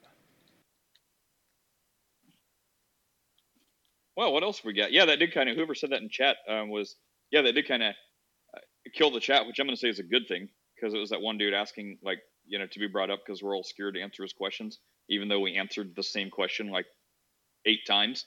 But Yvette, did you want to speak in chat, or I can read what you wrote to end this? Oh, about the same topic? Yeah. For to Tyrell? Yeah. Oh, yes, Tyrell. I mean, she's excited right now, and it seems, from what I'm hearing, that people like to take advantage of her because of her kindness. So I guess she needs someone who is strong in that area, like you. It seems like people better, and so if you can just advise her on how relationships work and things of that sort, maybe that's her lack of wisdom on how a relationship should play out is what's what's needed from you. So that knowledge, so yeah, I would just advise her on hey, this is a newfound family. You got to be careful. I mean, I know you're excited. I'm just I'm happy for you. It's just, but just be careful. People are this way, people are that way. Just remember, not everybody is as kind as you. People can be evil, take advantage of you, take advantage of just because you're by blood, your brothers and sisters, it doesn't mean that they have a privilege. So a relationship is built on trust, things of that sort. Yeah, just giving you some ideas. Yeah, that's my advice. Yeah, I mean, use the conversation, right? Be like, hey, I totally never would have thought of this, but I was talking to this guy today, and funny thing, he was just telling me a story about someone that this very thing happened to, and they thought it was really good, and it turned out really bad, and blah blah blah, and causing a lot of trouble. Be like, I wouldn't think that at all about your new family, but this totally happened to this guy I was talking to, me, my neighbor, in the story I told you. Yeah, so I mean, I don't know, using other stories that way, shift the blame to some random guy on the internet that you're not going to get blamed for, and be like, well, hey, he was telling me about this. How interesting. And now you've met your family. So, yeah. I mean, I don't know. I mean, it's a real thing. I mean, it's not like this conversation didn't happen. 100%. But I'm by your side. I'm going to be supportive to you. it definitely in that instance, that makes sense to kind of just let her take the lead as far as wanted to tell me more about it. But it's much easier when it's just a random person, just somebody she's meeting at work, and I'm telling her like, babe, it's all right. This is just somebody that works with you. This is somebody that's that you should just have over. And I know my wife so well that she's so giving and just so loving.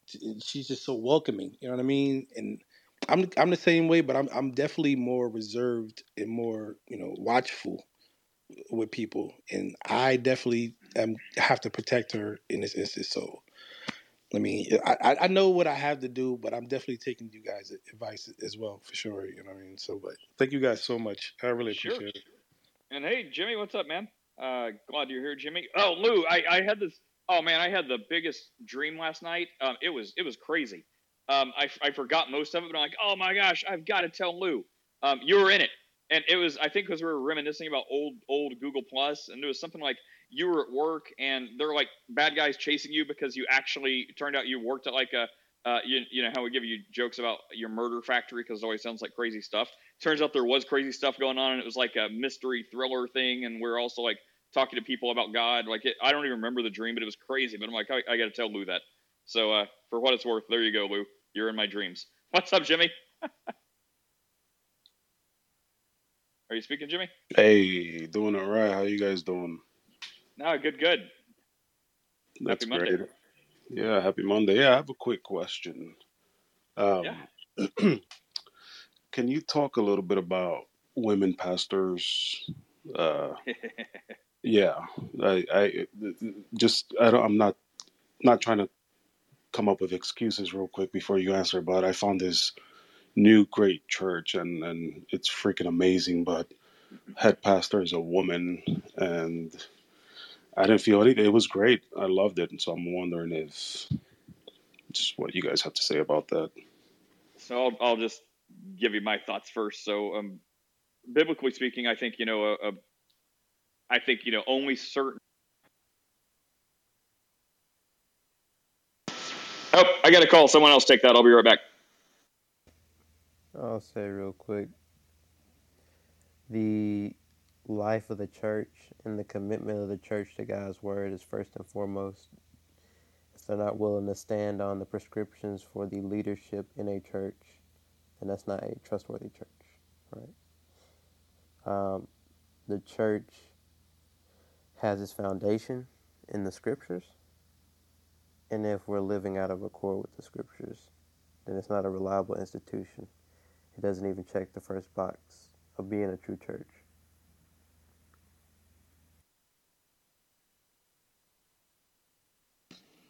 So if we get into the specifics of it, like I have a group of friends, and let's say one of them is a girl, and she's been in the faith, a lot longer than most people, and it's just my house, and it's 15 of us.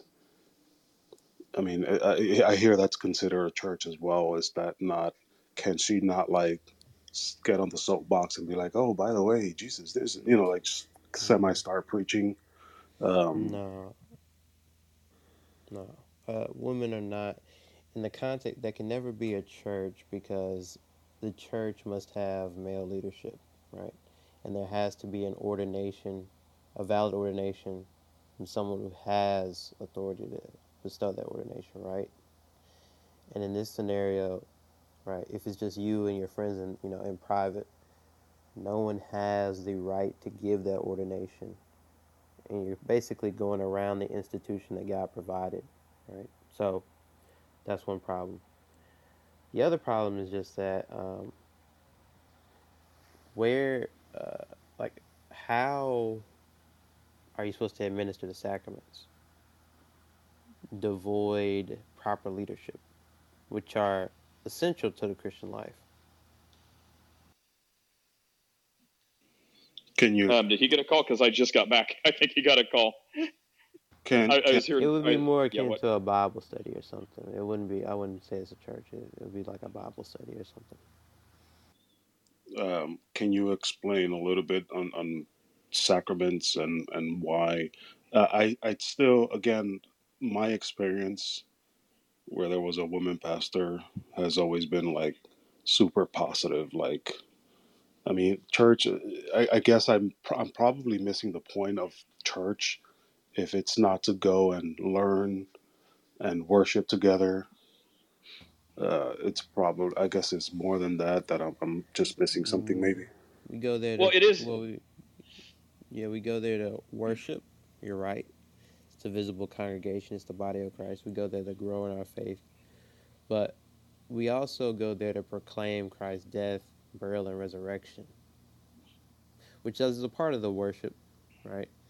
But how are you going to, call yourself a church when you don't have a valid administration or a valid offices in your church? Yeah, it's like a poison tree, right? So it doesn't mean like women can't teach stuff and can't probably even do the job of pastor better than plenty of men actually do the functioning job, because they're just like more personable, more charismatic, have a better scholarship, whatever. Hang on, Cincius. The point is, it doesn't mean that. It's just like a poison tree, though.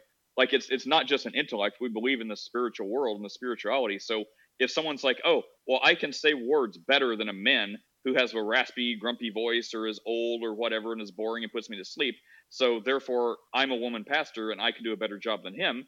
Well, great, but that's not what God's looking at. Like, God's looking at the heart and God's looking at his word. So if you want to follow that, it's like, well, is there is there something besides just being able to do the job? That's not the qualification.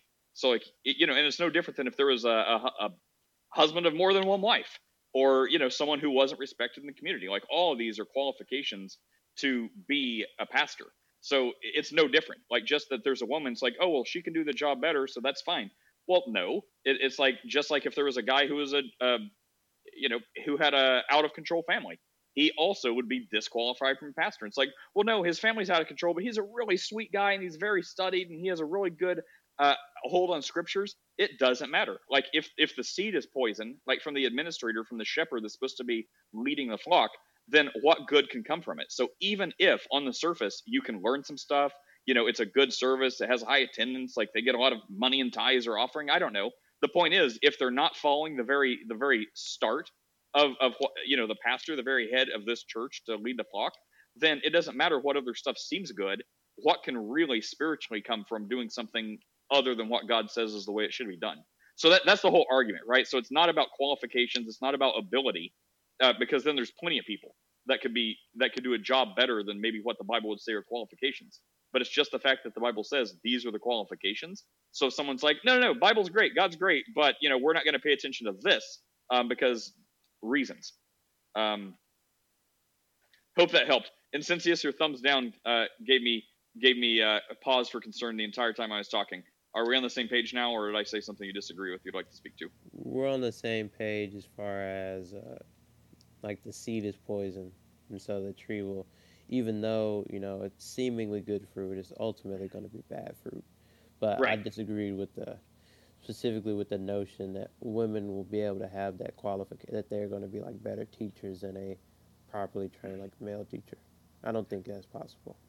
Well, what I meant by that is like, it's not, I mean, broken clock is right twice a day, right? So I'm sure Steph probably knows a thing or two about the Bible that I don't know. That's my point. It's not about like, who has a better ability. Did you just call me a broken clock? There's no winning. There's no winning. All right, Pastor Steph is going to take over now. Go ahead, Pastor Steph. To clarify, Steph. No, go ahead. I know you just poking fun at him. You just giving him a hard time. I know you just giving him a hard time. But just for context, he's not saying that you're a broken clock. This is for everybody else, but not that she's a broken clock. She just doesn't fit the description for pastor.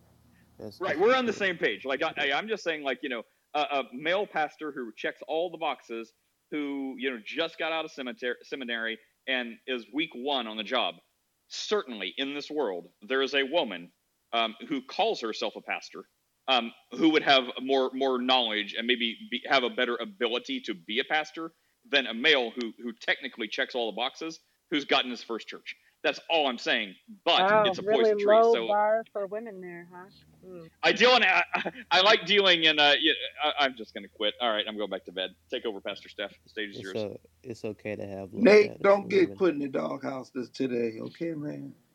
Oh, that's right. Get under my feet, woman Edomite. Here, put these chains on. No, for the record, my dad. Oh God. Did I tell you guys this? There is one Armenian church. So we're attending a Reformed church now. There's one Armenian Free Methodist church in my town. And my dad is like, you should go. And I won't because it has a female pastor. So I have chosen the evil of the Reformed church over the evil of a female pastor. So I wait, knew there was a reason God prevented Chris from being here this morning. It was so he didn't hear that. So real quick then. I'm Reformed and I heard that. Yeah, Jimmy. I'm just not going to contest it. So Jimmy. going to church, it's not a prerequisite for salvation. Am I right or wrong? Correct. Okay. If I don't go to church, it's also kind of like a bad thing. You will die spiritually, bro. Yeah, if you don't. Eventually. I don't know about the dying thing, but you should not forsake the coming together of the brethren. God does punish people temporally. God does punish people temporally for sinning, and not attending church is a sin. You could die. No. Yeah, but going to a church where the pastor is a female, it's probably better than not going to church at all. No. Or am I not on track at all? No. Yeah. Can I give my 2 cents on that too? I don't know if you guys agree or not agree, but no, go for it. So, yeah, God bless everybody. So, Jimmy, like your question was, can a woman be a pastor, right? Not you're not talking about teaching, preaching, all that stuff. Yeah, a woman in the head leadership role, I think. Leadership role or pastor? So there's a difference. Yeah, like the leadership. So both in the corporate and the head teaching. Yeah. Also, right. So not all preaching. Okay. A lot of times they change the title to have it, so they call themselves deacon or what other titles to have the congregation going. I think the word pastor usually you find it in the non-denominational churches. Yeah. So not all preaching is teaching, right? Because the teaching is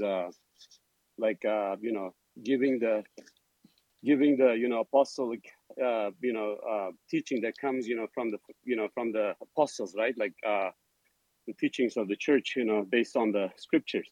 If you go to 1 Timothy, right, 2:12, I mean, what does it say? Doesn't permit the woman to teach or exercise authority over a man, right? So preaching can be just exhortation, or could just be like encouragement.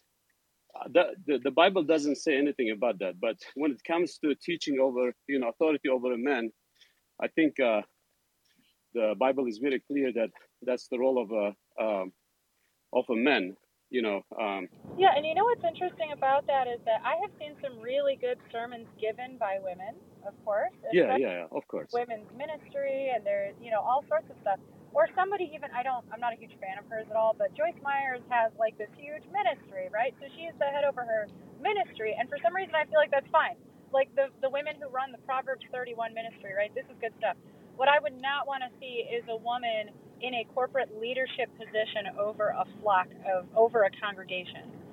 That's what, and even I think I would struggle with women being on a board of elders at a church. Yeah, I mean, it doesn't say, like the pastor or, the elder has to have, a good, godly, like a wife of a husband, right? It specifically calls out he has to be a husband of a household. Yeah, so, sorry, single dudes for the can't be a preacher. So yeah, we shouldn't water down, the past, in light of the feminism that's rising in the West and all these different things. We shouldn't water down, the definition that the scripture says. The woman has a place in the church. They are to, encourage others, exhort as body of the Christ, right? Because all of us are called to encourage each other. That's in the scripture. It includes the woman as well. But when it comes to leadership, like I agree with I don't know how to pronounce your name, Ian Senius. Yes. So yeah, that's the position of a church, and I think God has a wisdom, over this. But God bless. And for the record, Jimmy, what I was going to say earlier before I get my call, I go to church, and the head pastor is a guy, but there are women pastors on staff, and anyway, so I'm like, okay, women pastor on staff, great. I'm sure Chris would be like, no, you need to read a book that says you cannot be. But I'm not that. So accurate. I'm not that. Thank you. I'm not that conflicted. So if it was a head pastor that was the head person in charge, the decision maker, the ultimate authority of that church, I would probably not go there. But just having the presence of a female pastor on staff, sure, great, whatever. I don't feel convicted enough to not attend a church because they have women pastors. I also don't know exactly what they do. I don't know if they just have the title of pastor, but they basically help run a youth group with their husband, or if they do some administrative pastor, or I actually don't know what the role is. So, maybe that's bad for me not knowing. But I do know occasionally when the pastor is gone, they will speak. And that always rubs me a little the wrong way. I never like it. But I'm also not going to, not go to church because occasionally a woman with the title pastor speaks. But yeah, I don't like it. So anyways, maybe that's good or bad, but that's what I do, Jimmy. So yeah, for what it's worth, that's my situation. Similarly, Jimmy, I come from a fellowship when I converted to Christianity, right? My leader was actually a female. And I don't think, we called the church, but it was more like a fellowship until one of us actually became, mature in the Christianity, in the teaching, right? And then the woman, our leader as a woman, she actually appointed one of us to be a pastor and, at the same time, help and support and just support that, the way you were talking about earlier, right? So there is nothing wrong if a woman is a leader in the church because, again, it's not Islam where, women are half-brained, right?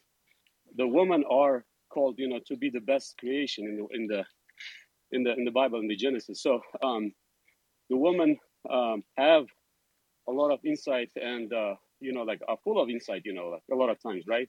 So, but the position of the church, I agree that the biblically, the authority is to given to the men, historically and biblically and theologically, I think, But if you disagree, that's okay, yeah. And for the record, Paul says why, right? He didn't say ew, women are gross. That's why. Ew, yucky women can't be preachers. He lays out the reason, and it has nothing to do with the presence of a penis. He says it's because Eve was tricked and she's the first one that ate the fruit. That's why. It didn't say because she's a woman and women are so terrible. It's well, she's the first person that was tricked. So if somehow Adam would have been the first one, maybe the story would go, only women can be pastors. Only women were the wife of one husband because Adam, foolish Adam, not because he's a dude, but because he was the first one who was tricked and ate a fruit. So just saying, when people want to talk about the patriarchy and blah, blah, blah, well, does patriarchy have a handle on who did something first? No. So, if we're looking for reasons, that's why. It's not because of male and female. It's because one person was tricked and ate the fruit first, and the other one did not. So, just to be clear, not everybody up here agrees with Nate on that point.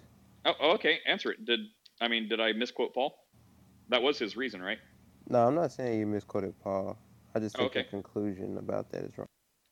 Okay. So whenever Paul says because Eve was the first one who was tricked and ate, how do you interpret that? Because she's a woman? I think the point of what the passage is getting at is just using that as an example as to why the woman is not entrusted with authority over the church. If it was equally plausible for the man to have done the exact same thing, then he wouldn't have used that example to be specific to women. If it could have been the other way around, that would have been a terrible example. But also, I think he's pointing more so to something fundamental about female nature and the nature of man. Man is chosen as a representative, as a head for humanity, particularly Adam, and then in the second Adam, Christ, because men are called to be leaders and are supposed to be the archetype for the pattern of those that follow them. So Sure, I think that's fine, and I think I did just read the scripture, and you did say a whole lot of I thinks, but nonetheless, that is Insensius's stance, so Well, we were that's talking fine. about the same scripture, so there was no reason to like bring up. We're looking at the scripture. You asked for my interpretation. I gave you my interpretation, and I think. Yeah, remember when I just said that's fine? That's fine. Yeah, but you tried to throw in like, well, I heard a lot of I thinks. Well, I mean, am I wrong? Like, I read the scripture, and you also read the scripture, but then you said, well, we both gave an interpretation. Okay, sure. But I mean, it just seems like your conclusions were a little bit of a leap. Like we went from someone did something first to it's totally because it's a woman. Which I mean, I don't totally disagree with what female nature are the exact same. I'm about to say I don't totally disagree with what you said. I'm just, pointing out what I heard. I mean, that's why I said it's fine. I think, Ian, we can hear some disdain implied. And so what I would point out is that Nate is a happily married man and understands some intricacies of the dynamic which are echoed in the church that perhaps have not come into your life experience yet. So that's where I would see the difference in these opinions. Nate, I have a couple of questions on this topic. I don't have a conclusion, but literal questions. So Deborah is described in the book of Judges as a prophetess and a judge over Israel. Can you square that up for me? Yeah, 1 second, since Jimmy was the one that actually introduced this question. Jimmy, was anything that was said here, did that help or answer you at all? Just I mean, your follow-up. Yeah, I've read all the passages you guys are talking about. I've talked to other people about it, and from what it sounds like, the only excuse is the Bible points back to Genesis and it's like, because Adam was born first and Eve was the one that ate the fruit and bada bing, bada boom. I'm like, is that the only reason? It's not a sin though, right? It's not a sin to go to a church and be led by a woman, have a woman pastor. It's not. You would be complicit in sin because you're obeying. That's crazy. Yeah, I mean, like you're participating in a ecclesiastical body or a supposed ecclesiastical body that disobeys the word of God. Yeah, I mean, this is where I guess we'll just disagree. While I don't entirely disagree with you, Ian, I would say I'm not going to go as far as to say you're complicit in sin. I would say it's unbiblical, yes. Because, everyone has their interpretation. Like, it seems like all of us are definitely in unison that, we interpret the Bible as no, you should not be. At least we can all agree on, like, head, number one in charge, woman, leader, whatever, senior pastor. Like, it seems like everyone on the stage is agreeing with that. But then other people will have their interpretation. So however they figure it out, we're going to argue and we'll say, no, here's the verses. And then they'll say, oh, here's the verses that say it's okay. So it's going to be a disagreement. So if someone's honestly confused, like, I'm not going to pronounce judgment and say, well, you're complicit in sin.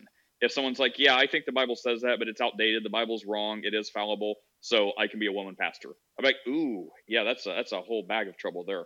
But if they're like, no, I honestly believe this, and this is why it's fine, and then there's a congregation member that goes there, and, they're like, oh, I don't know, it seems like they know the scripture, and, as far as I studied, their reason makes sense.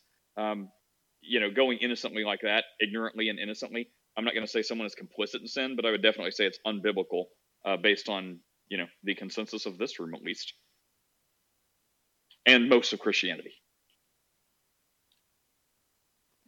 So I guess we would just maybe disagree there, which is actually fine. I don't mean any disdain, but I usually go a little lighter on calling people heretics. No one here did today, but usually when Chris calls people heretics, I usually go a little easier on that one. Or saying someone is like definitely in sin, I usually go a little easier, not to compromise my convictions, but just because I don't know everything there is to know. So glass half full versus glass half doomed. Hope it helps, Jimmy. Well, I guess, I mean, I don't want to harp on this way too long. We could kind of move on. But from what it sounds like, I kind of didn't want to accept the fact that, like Ian said, it's probably me joining sinners. Like, it's a sin, therefore I'm like becoming part of that. I think that's taking it way far. And the passages are clear in the Bible. I read it. It's black and white. It's clear. End of story. I guess I just want to see how much of a big deal it was, as far as like, dude, you're going astray. You're really falling off the train now. But yeah, we could move on. Well, you know how there's like, well, you know how they say there's gateway drugs, and then people argue against that. This is like a gateway drug of heresy. So it's like on its face, like if you start off with like this poison tree and you start off on the wrong foot, some people will say, no, it's not a gateway. I can sit under one pastor. I don't believe it's biblical, but it's the best church around. It's not a gateway to heresy. And then most of us would be like, well, this is actually a gateway to heresy, because, you know, if you acknowledge that this is unbiblical and you're starting off that way, even if this is the best church around that you think is the best church around, well, still, how long is it going to be? Because if they're wrong in this, or they know they're wrong and they're powering through, or if they're ignorant of it, how long is it going to be before they teach something else that's undoctrinal? And then how long is it be before you look back and you're like, wow, how far have I gone wrong? So yeah, I would say that. So without saying, you're a vile sinner, I would also say I wouldn't go to that church. So maybe I'm trying to have my cake and eat it too when I can't. But yeah, I wouldn't call you a sinner, but I would also say, try another church. Yeah, that makes sense. Yeah, Nate. So I think that this might relate to some of my questions. Again, so in the book of Judges, Deborah served as a prophetess and a judge over Israel. So can you square that up for me? Can I say something about that, Nate? Yeah, and I would love to hear if Pastor Mark could say something about that. But as far as I don't recall. Like maybe I'm thinking if I'm getting Phoebe and Deborah confused. Deborah was a judge, right? Yes. Yes, and prophetess. Okay. Off the top of my head, what are you looking for? I don't know what else I would say except, it says prophetess and judge, but neither of those are a pastor. So okay. All right. So those are different positions. Okay. And then yeah. Got it. Okay. I would make a comment as well. One more, and I'll shut up. So Junia, Paul referred to her as kinsman. So is that him? What does he mean by kinsman there? Is he saying she's equal, or she's a friend, or like what? So I would want to look this up, but I guarantee he's not saying she's like whatever you said, equal. No, not like that. Like it just without even religious stuff. Like if someone's kinsman, then they're like, family, or part of the clan, or part of the people, or part of the group, or part of the, brother and sister in Christ. Like I guarantee, I'm going to look this up. Can you give me a chapter and verse? The answer is going to be one of those things. It's not like, a spiritual, authoritative, apostolic equal or something like that. I guarantee the answer is going to be one of the other ones. 16:7. Okay, yeah, Al, and then Ian wanted to say something while I look that up. Romans what? 16:7. Romans 16:7. Go ahead, Al, and then Ian. Yeah, God bless. Before we go to Romans, Judges, like I'm working out right now, but anyway, as far as I remember, you can correct me, CEO. So she was actually sent as a prophetess to what was the guy's name? Barak or Barak or Barak? I can't remember. So anyway, he was afraid to stand against the enemy, right? And then God sends Deborah to give encouragement to Barak. And since, has not the Lord, given you the courage, to fight against, and then, as a prophecy, and that God is going to prevail over them. And he listened to the, prophetess and the judge, Deborah. And as a result, Barak, actually becomes, victorious, right? And she's recognized for her courage and, and also being a prophetess to Barak, sent by God. So the message of God, is sent to Barak. That way, she is bringing God's message to the army of God, right? That's what you're talking about, CEO? Yeah. Yeah, God bless, bro. And real quick, before you go, Ian, I got the answer. Yeah, it's what I said. It's either, and he also talks about fellow prisoners. So it's either someone who's captive with him, or it's someone related by blood, like actual kin, or like fellow countrymen. So that is the context. Go ahead, Ian. Yeah, I'll just add this. Deborah's position as judge and as prophetess was actually like an indictment against Israel. It was like also like a punishment. It was a way for God to sort of, in a way, humiliate Israel for their disobedience. Yeah, exactly. So, Steph, would you like to explain your laughter? Sorry. I'm with you, Steph.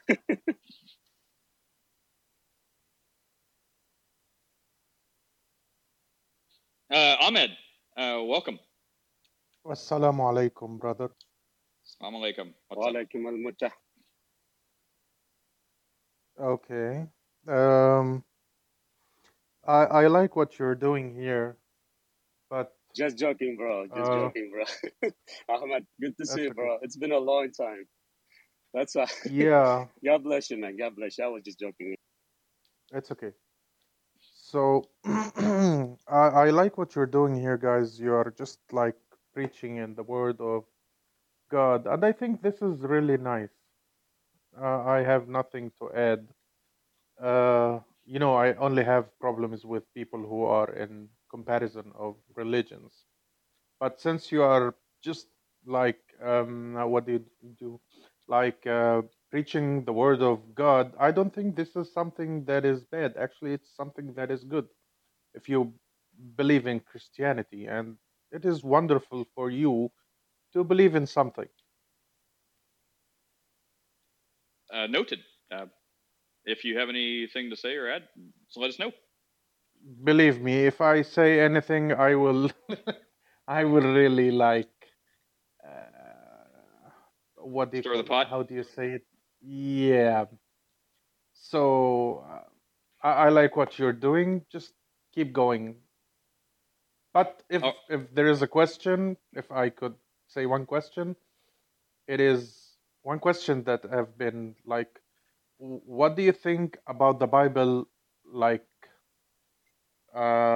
written by other people than Jesus himself? are you Well, talking about the New Testament? Surely. Well, I mean, surely you know what we would say. Like, we believe it's inspired by God. So, just like I don't listen to the words of Paul or read the words of the prophets and think I better listen to this because this totally came from the mind of men. We believe this was totally divinely inspired by God. So we're reading the words of God. It just happened to be written down by people. So that's what I would say. Ian? Do you mind if I challenge you on this a little bit? Oh, you can try, but I think we'll just disagree. No problem. Let's do it like friendly. How about that? That's how it usually starts out. Yeah, what's up? If things just got heated, let's just end it and be friends. How about this? Sure. Sounds good. Great. Okay. Now, first of all, let's just agree on something that is divine, like the Holy Bible. You say it's the Word of God, so it must be something that is divine. I think, right? Sounds good so far. Great. Now, my challenge is, if we have the words of God, it shouldn't have any contradiction or mistakes, correct? And this is where I would say, like the Quran? Yes, that is correct. Do not comparison the Quran. If you want to speak about the Quran, let's speak about the Quran. But leave the Quran alone. We are talking about Christianity. The room name is Ask About Christianity. Okay? So, again, if it is the Word of God, then it should be clear of contradictions or mistakes. Am I right? Sure. Great. Now, how do you explain the mistakes, the numerical ones, or other contradiction that there is in the Bible? Oh, why don't you find one for us and we'll tell you why it's not? Great. Okay, let's start with a simple one, like the age of Achaziah. Do you know that one? I love that question. I do know that one. Great. And so this would be where, do we believe the Bible is without mistakes? And we would say yes. And then you'll bring up the King James copy that was put together through a scribal error that came many years after the original manuscript. So the No, it wasn't a original scribal manuscript, error. well, it was like a margin off to the side, right? Anyways, No, it was like it it wasn't was a like scribal error. But people okay, do yes, say the 2 and the 4, the 2 characters used for 2 and the 4 look alike. But it it wasn't a scribal error. It's even preserved in the Septuagint. well, hang on, The reason that it's that way, well, it's not a scribal error. I'm just telling you it's not. So the reason that it's 42 in Chronicles and 22 elsewhere is because 42 in Ezra's writing style refers to the age of the dynasty. If you add up the kings before Ahaziah and his family, you get 42 years old. And so that's when he assumes the throne. And we know this contextually because if you look at the previous chapter, when it talks about his father's death, it says that his father reigned for 8 years and he died at age 38. Ezra assumed the throne at 40.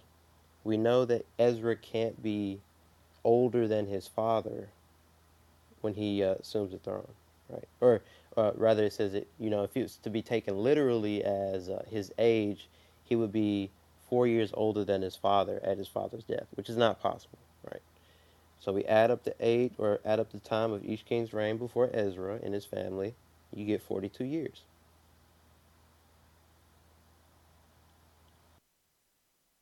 well, there you go.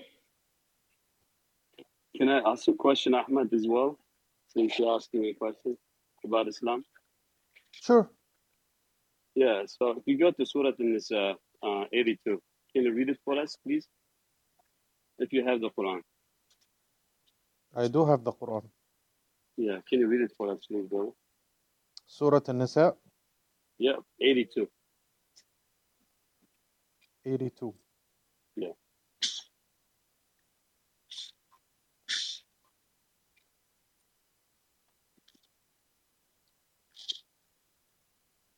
Hold on, it just takes some time.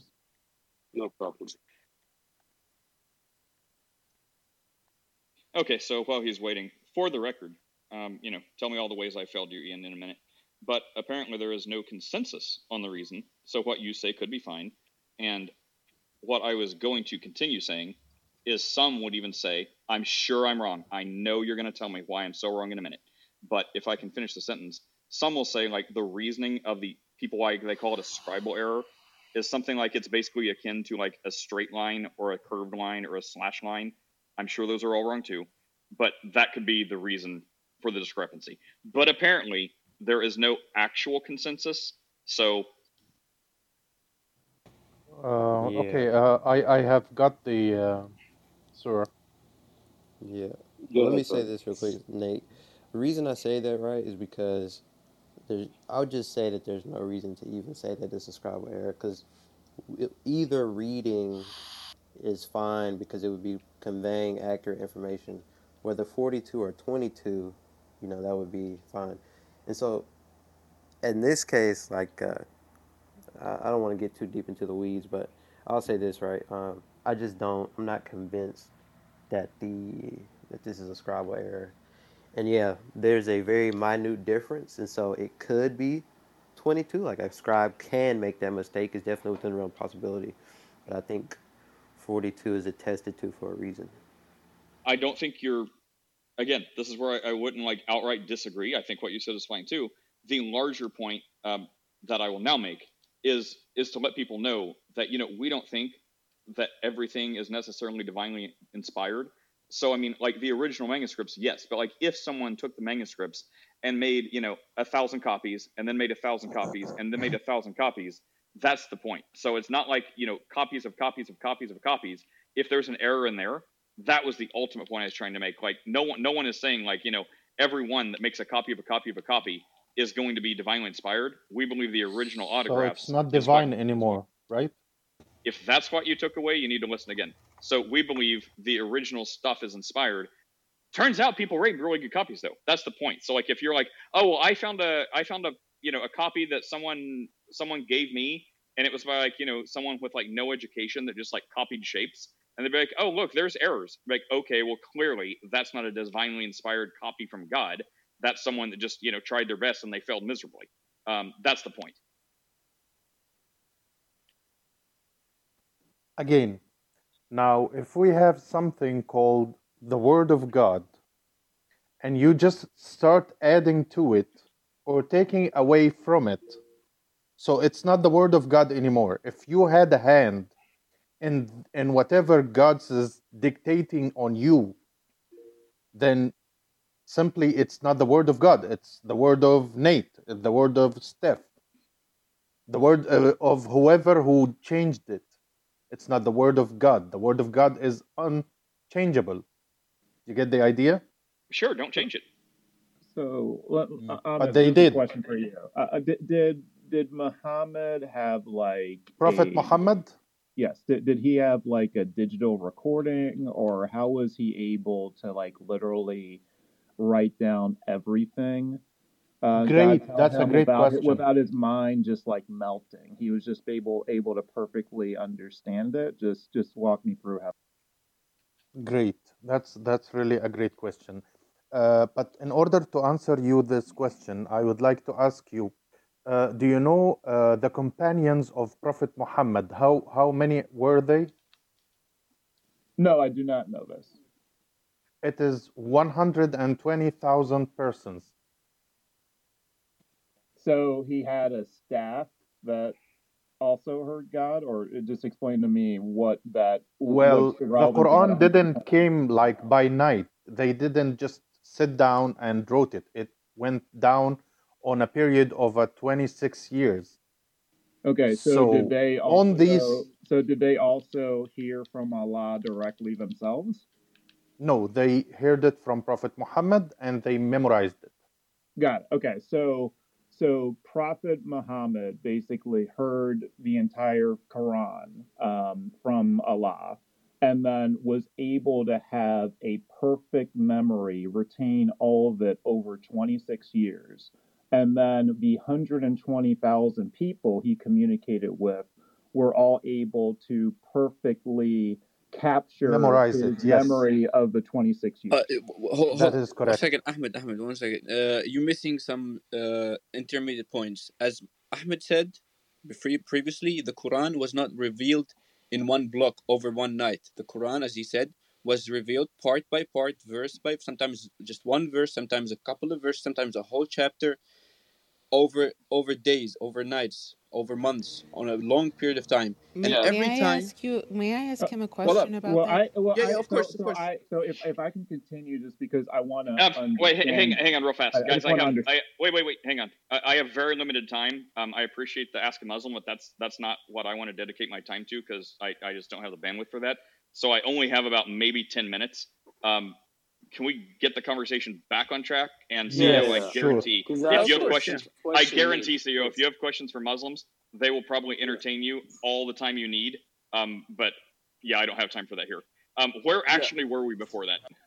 We were talking about the Bible and how it was changed. We're gonna need one answer at a Nate, time. Nate, I don't actually.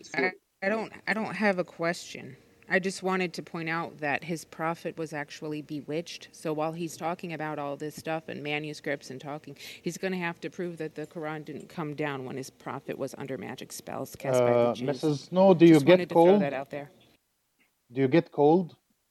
No, she like doesn't. flu? What? Ahmed, you didn't Do you answer get my the question.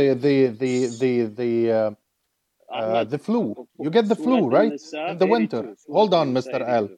Mr. Ahmed, Hold on. Just Ahmed. let me talk to Snow. Just 1 second. No, you didn't Do you answer get my the flu? question. You didn't I answer will my answer your I question. don't want to derail. I don't want to derail Nate, but your prophet was bewitched. It wasn't the flu. He was imagining things that he had not done. And So those if you things were got the sexual flu activities. or some illness, do we not trust you anymore? Thank If you. I'm mentally ill and I'm imagining that I'm having sexual relations when I am not, that's not the flu, that's a mental illness. And your prophet was giving revelations while he was bewitched. And I'll post that in the chat. You forgot a lot of the verses in the Quran, and we can prove that, Ahmed. He did did not. say. Oh, He please did say. do. No. Please He's a do. human after all. Al. He did say once he heard one of his companions reading a verse, reading a chapter or a verse, and he said, "Oh, he reminded me of it." That's no issue. He's a human, Bro, right? He so forgets. how did you? Okay, so was it part of the Quran today or no? Okay, you're gonna now go back to the all eliminated verses, and this, and explain where these bro. verses are. Is that what you're gonna go to, Al? Yeah. What is the the verse Suckling, about the the suckling? sucklings, right? Yeah. God has a verse in the Quran that says, وَمَا نَنْسَخُ مِنْ آيَةٍ نُؤْتِي بِمِثْلِهَا أو I don't want to misquote the Quran. If we abrogate a verse, we either bring something better or... So Aisha, right.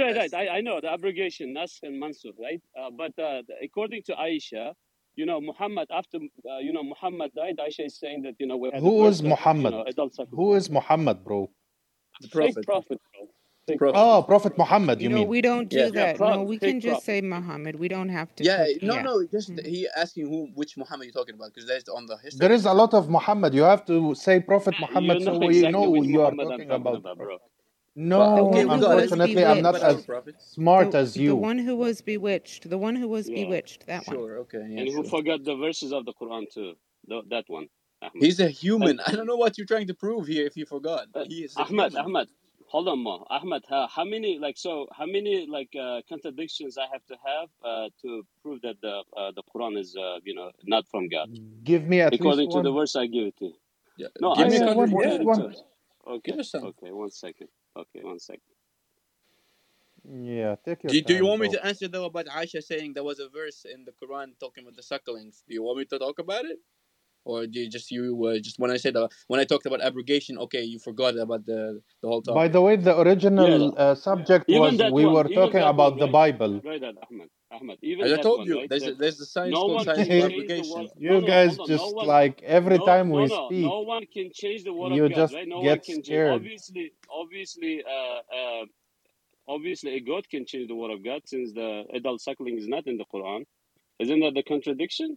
No, God changed it. God abrogated. It's not in the Quran no more. Who ate it? What? No. Bring that hadith where Aisha says that before even after the death of Muhammad, she said we had in the past tense, right? Yeah. Bring it up. It says actually that the 5 it was abrogated to 5, and after 5 it wasn't abrogated. Still, it was like 5 times. You had to suckle. But it refers to that verses. These verses.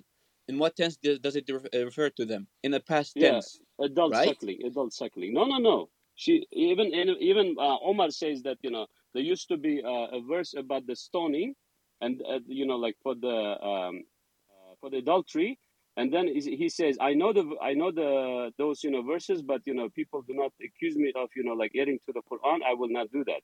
So he didn't want to do that because he didn't want to be the one that's being accused. Because why? Abrogated. No, it's not. Show me where it's okay. Show me where it's okay. I'm gonna tell you how the companions know which verses were abrogated and which verses still. Because Prophet Muhammad, peace be upon him, in his hadith said, every Ramadan, Angel Gabriel comes down to him, and together they revise the Quran. Muhammad recites the Quran on Angel Gabriel, and that's how they revise it. And then, of course, Prophet Muhammad revises the Quran with his people. Bro. Talk about adult suckling. If it was abrogated or not. I'm getting even the to muta was even the muta was right. Yeah. In the what? Talk about that. Even the muta. But let's stay on the adult suckling, bro. Yeah, as I told you, it got. If it's not there, that means during the revision it wasn't there. It got abrogated. Hold on, they revised the perfect word of Allah. I just want everyone to understand. Mo is criticizing the Bible, but he just said on stage that Prophet Muhammad revised the perfect speech of Allah. With who? Yeah, with who? With who did he? With a beautiful man that met him at night in his tent, who he claimed was the angel Gabriel, who was squeezing him and asking him to read, and he never did read. I just found the hadith, guys. Audience, please attention. Give your attention. It says the verse of stoning and adult breastfeeding 10 times was revealed, and the paper was with me under my pillow. Like the Quran was, the Musaf was with me under my pillow. When the Messenger of Allah died, we were preoccupied with his death, and a tame sheep came and ate it. Yes. Nowhere it says that Nowhere it says it was abrogated. There is another hadith. Let me read it for you. This is not about this. She's not talking about the sucklings, though. There, she's talking about. It is. Did it say 10 suckling? Stop times. lying, Yeah, Al. yeah, Did it it say does, it does, suckling? So it does. Hold on, it does. if I brought a This is version of Hassan. any This is hold on. Hassan. So if One I second. brought a Quran right now and I just like set it on fire, that means that there is no Quran anymore? There's no other No, copy of it? okay, Is that no, what no, you're no. talking It's about? Like not. this is So really show me, show me weak the. So argument, bro. Ahmad, Mo. Show me the verse of adult suckling 5 times because it was abrogated from 10 to 5. Show me the 5 of them in the Quran, and we'll see. Okay, Al, If I you burn, Al, if you I are burn, refusing to listen. Al, you are refusing to listen. When Aisha go talks ahead. about these verses, she talks about them in the past tense. She never said we still have them. She said back then we had those verses. We had it at 10 and then we had it at 5. Always in the past tense. What do you understand from this? This is not master No, English. it doesn't. This is Wait, Specifically, it says can I the tell It you says what we we had. Al, understand? don't lie, Hold man. on, Don't lie. no, Mo. Again, this is perfect, and we thank you for being up here because you just said the yeah, Quran. There was something in the Quran that they had, and now they don't. So exactly. again, your perfect speech of Allah, it's not perfect anymore because you had it, now you don't. And Do you see what a genius you did I are? explain why we don't have it no more? Did I not explain that? You Yeah. refusing No, to you never listen. gave the So You catch. source, Mo. you guys, I this is Okay, running okay. if away. you Let me hadith. spoon feed You it to you, guys, Snow, Yeah, because please hold on. spoon Mo, feed Mo, it. Mo. Hold on, Yeah. I'm hold gonna on. mute Let Hang on, everybody. hang on a second. Yeah, thanks, Chris. Yeah, I just let that go on so long because I had to leave soon anyway. Al and Snow, I would love to talk to you guys more. But yeah, I have to run. Chris is gonna, I guess, keep the discussion going. I don't think he can speak, but I guess he'll like lay down the hammer or whatever. But Al, I think we've talked before. Snow, have we talked before? Yeah, that's Yeah. Snow again. You know Snow. Sometimes we have, but Yeah. I won't continue with it. I just couldn't hear anymore. I was getting physically sick listening to it. So I sorry was about physically that. sick about 20 minutes ago. Yeah, I just let it go. I was gonna try to change, but I knew I had to leave soon, so I thought I'd just let people see. I don't know. For those who are Christians, I often let people experience the closest they'll get to hell by letting open dialogue happen in these rooms. So if you're alive in Christ, this is as close to hell as you'll ever get. Chris, did you want Yay! to? Thank you. Did you want to say something, Chris? Nate, I gotta jump in for just 1 second. Nate, this is a welfare check. Please step away from the hammer. Yeah, seriously.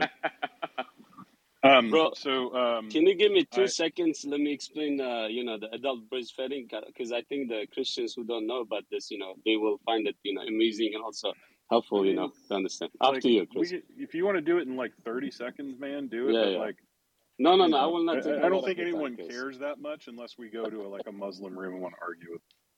No, at least, they would know. Okay, I'll take 30 seconds, bro. Thank you so much for your being gracious.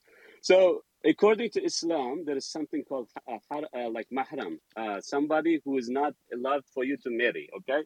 Mahram are people who are not, like if they're women, they don't have to, be covered with the piece of clothing, right? So, like they're not allowed to be close to your woman, to your children, all of that stuff. So, Muhammad, like when he told everyone, to cover themselves up, like the wives and the ladies, there was a problem because they had to commingle, right? The people in the society. So the way Muhammad came up with the solution is like, he said, suckle, like he told the woman, old woman, like adult woman, right? Suckle the adult man. That way, he becomes your child. And after that, you guys can do whatever you want to do. They can come. You don't have to be covered with them. You can work with them. You can do whatever you want to. So that was the solution Muhammad brought. So anyway, God bless you. See what happens when you're late, Michael and Chris? So I'm I can never unhear that. Right. I'm Michael. I'm at a place called Cherry Pocket Steak and Seafood right now, and they are a client of mine. Interesting. Okay. And the owners are Canucks, and so Really? they're extremely Canadian. They come down here, they run their business, they go back up there, and they have a bunch of businesses they run. Yeah. Anyway, where are they so I from? just thought you'd. Where are they from? You would ask me that. I don't know. I just, I figure Canada's just all one place. Like, there's only like 7 of you, so. Isn't probably know Canada each like other. a city or something? Like, Yeah, it's only the second largest landmass on the planet. It's okay. It's fine. This is fine. This is all fine. Yeah. Chris, your homework is to find out where they're from. Sure. And yeah, it's funny. So I spent most of the last 15 or so minutes driving home from an appointment, and honestly giggling because it's when I hear stuff like this. So for anyone who is on the stage left that doesn't know who I'm an atheist, and I hear these these stories of people talking about these books and stuff like that, and I wonder sometimes, like the question I have sometimes for people is, and it's rhetorical, obviously, if you wonder why I'm not keen to hear these stories, there's all this unbelievable amounts of disagreement and stuff like that, and I wasn't aware that some of the things that there was a woman speaking. I'm sorry, I don't know who you were talking about. Muhammad being bewitched. I wasn't aware that anyone. I don't think people can get bewitched because I don't think witches are a thing. But yeah, he was also illiterate and epileptic, so that can be a problem as well. But anyway, I'm sure that'll stir up a little bit. Yeah. Well, Michael, I don't believe anything that's written down about Muhammad. I was just using that because that's the authentic Sunni source, and these men were Sunnis. So they can't deny that their prophet was, in fact, under the effect of magic done by a Jew with a hair comb, and he was imagining sexual activities. That's all that was. Wow. Yeah. While revealing Quran, that's the problem. Okay, I'm done, Chris. I'm done, Nate. I'm sorry, I'm done. This is just easier. Just believe Jesus. It's much more palatable and true. That's my claim. Okay. Well, Snow, do you have any? Are you like someone like I keep thinking people are like different people. Like, no, that's me. I just switched my name. Did you like switch your name, or is this always your name? It was always my name. The Muslims got me banned a few times, but it's always been Snow something. I've been in. I have spoken to you before. You sound familiar. Back. I guess I just don't remember Snow. That's okay. Okay. Yeah, that was nothing. I tell you, it was nothing if not entertaining. And when I say giggling, there was this part of me where I just imagined Nate sitting at his desk with his head in his hands. Yeah, it was maybe morbid. Maybe morbid pleasure. Yes, I think so. And it's like who, we don't have to be prophets to know how this is going to go. It's like, hey, I don't have anything. I'm just listening. I'm like, wonderfully. It's like, well, if I did have one question. I'm like, uh-huh. It's like, you believe the Bible's the word of God, right? I'm like, uh-huh. And then he's like, basically like, okay, it's totally wrong. Tell me all the reasons it's wrong. Here's why. I'm like, okay, so we just compare contradictions of the Quran. He's like, the Quran's perfect. It's perfect. And then, it's back and forth. I'm like, wow, who saw that coming? Doesn't make me a prophet. I don't want to derail the room or anything. I can go back down or whatever you guys were talking about. Oh, no, you guys talk whatever you want. Chris is in charge now. I'm running away. I'm taking my ball and going home. Or Snow, since you have no challengers, maybe you and Al can give a master class on the Quran. We could, but I feel like people in this room are annoyed by it, so I don't want to keep. It's just. Well, we've got a lot of people. Filth. Yeah, come on up, people. Let me send out some random invites. King Pro is a Muslim. Maybe he can come teach us why he loves Muhammad. Ooh, that's fun. I'll invite him, and now I have to go. Let me know how it goes. Take care, everyone. Have a good day. I did send an invite. All right, King, if you can speak, jump on up. I invited you. Later, everyone.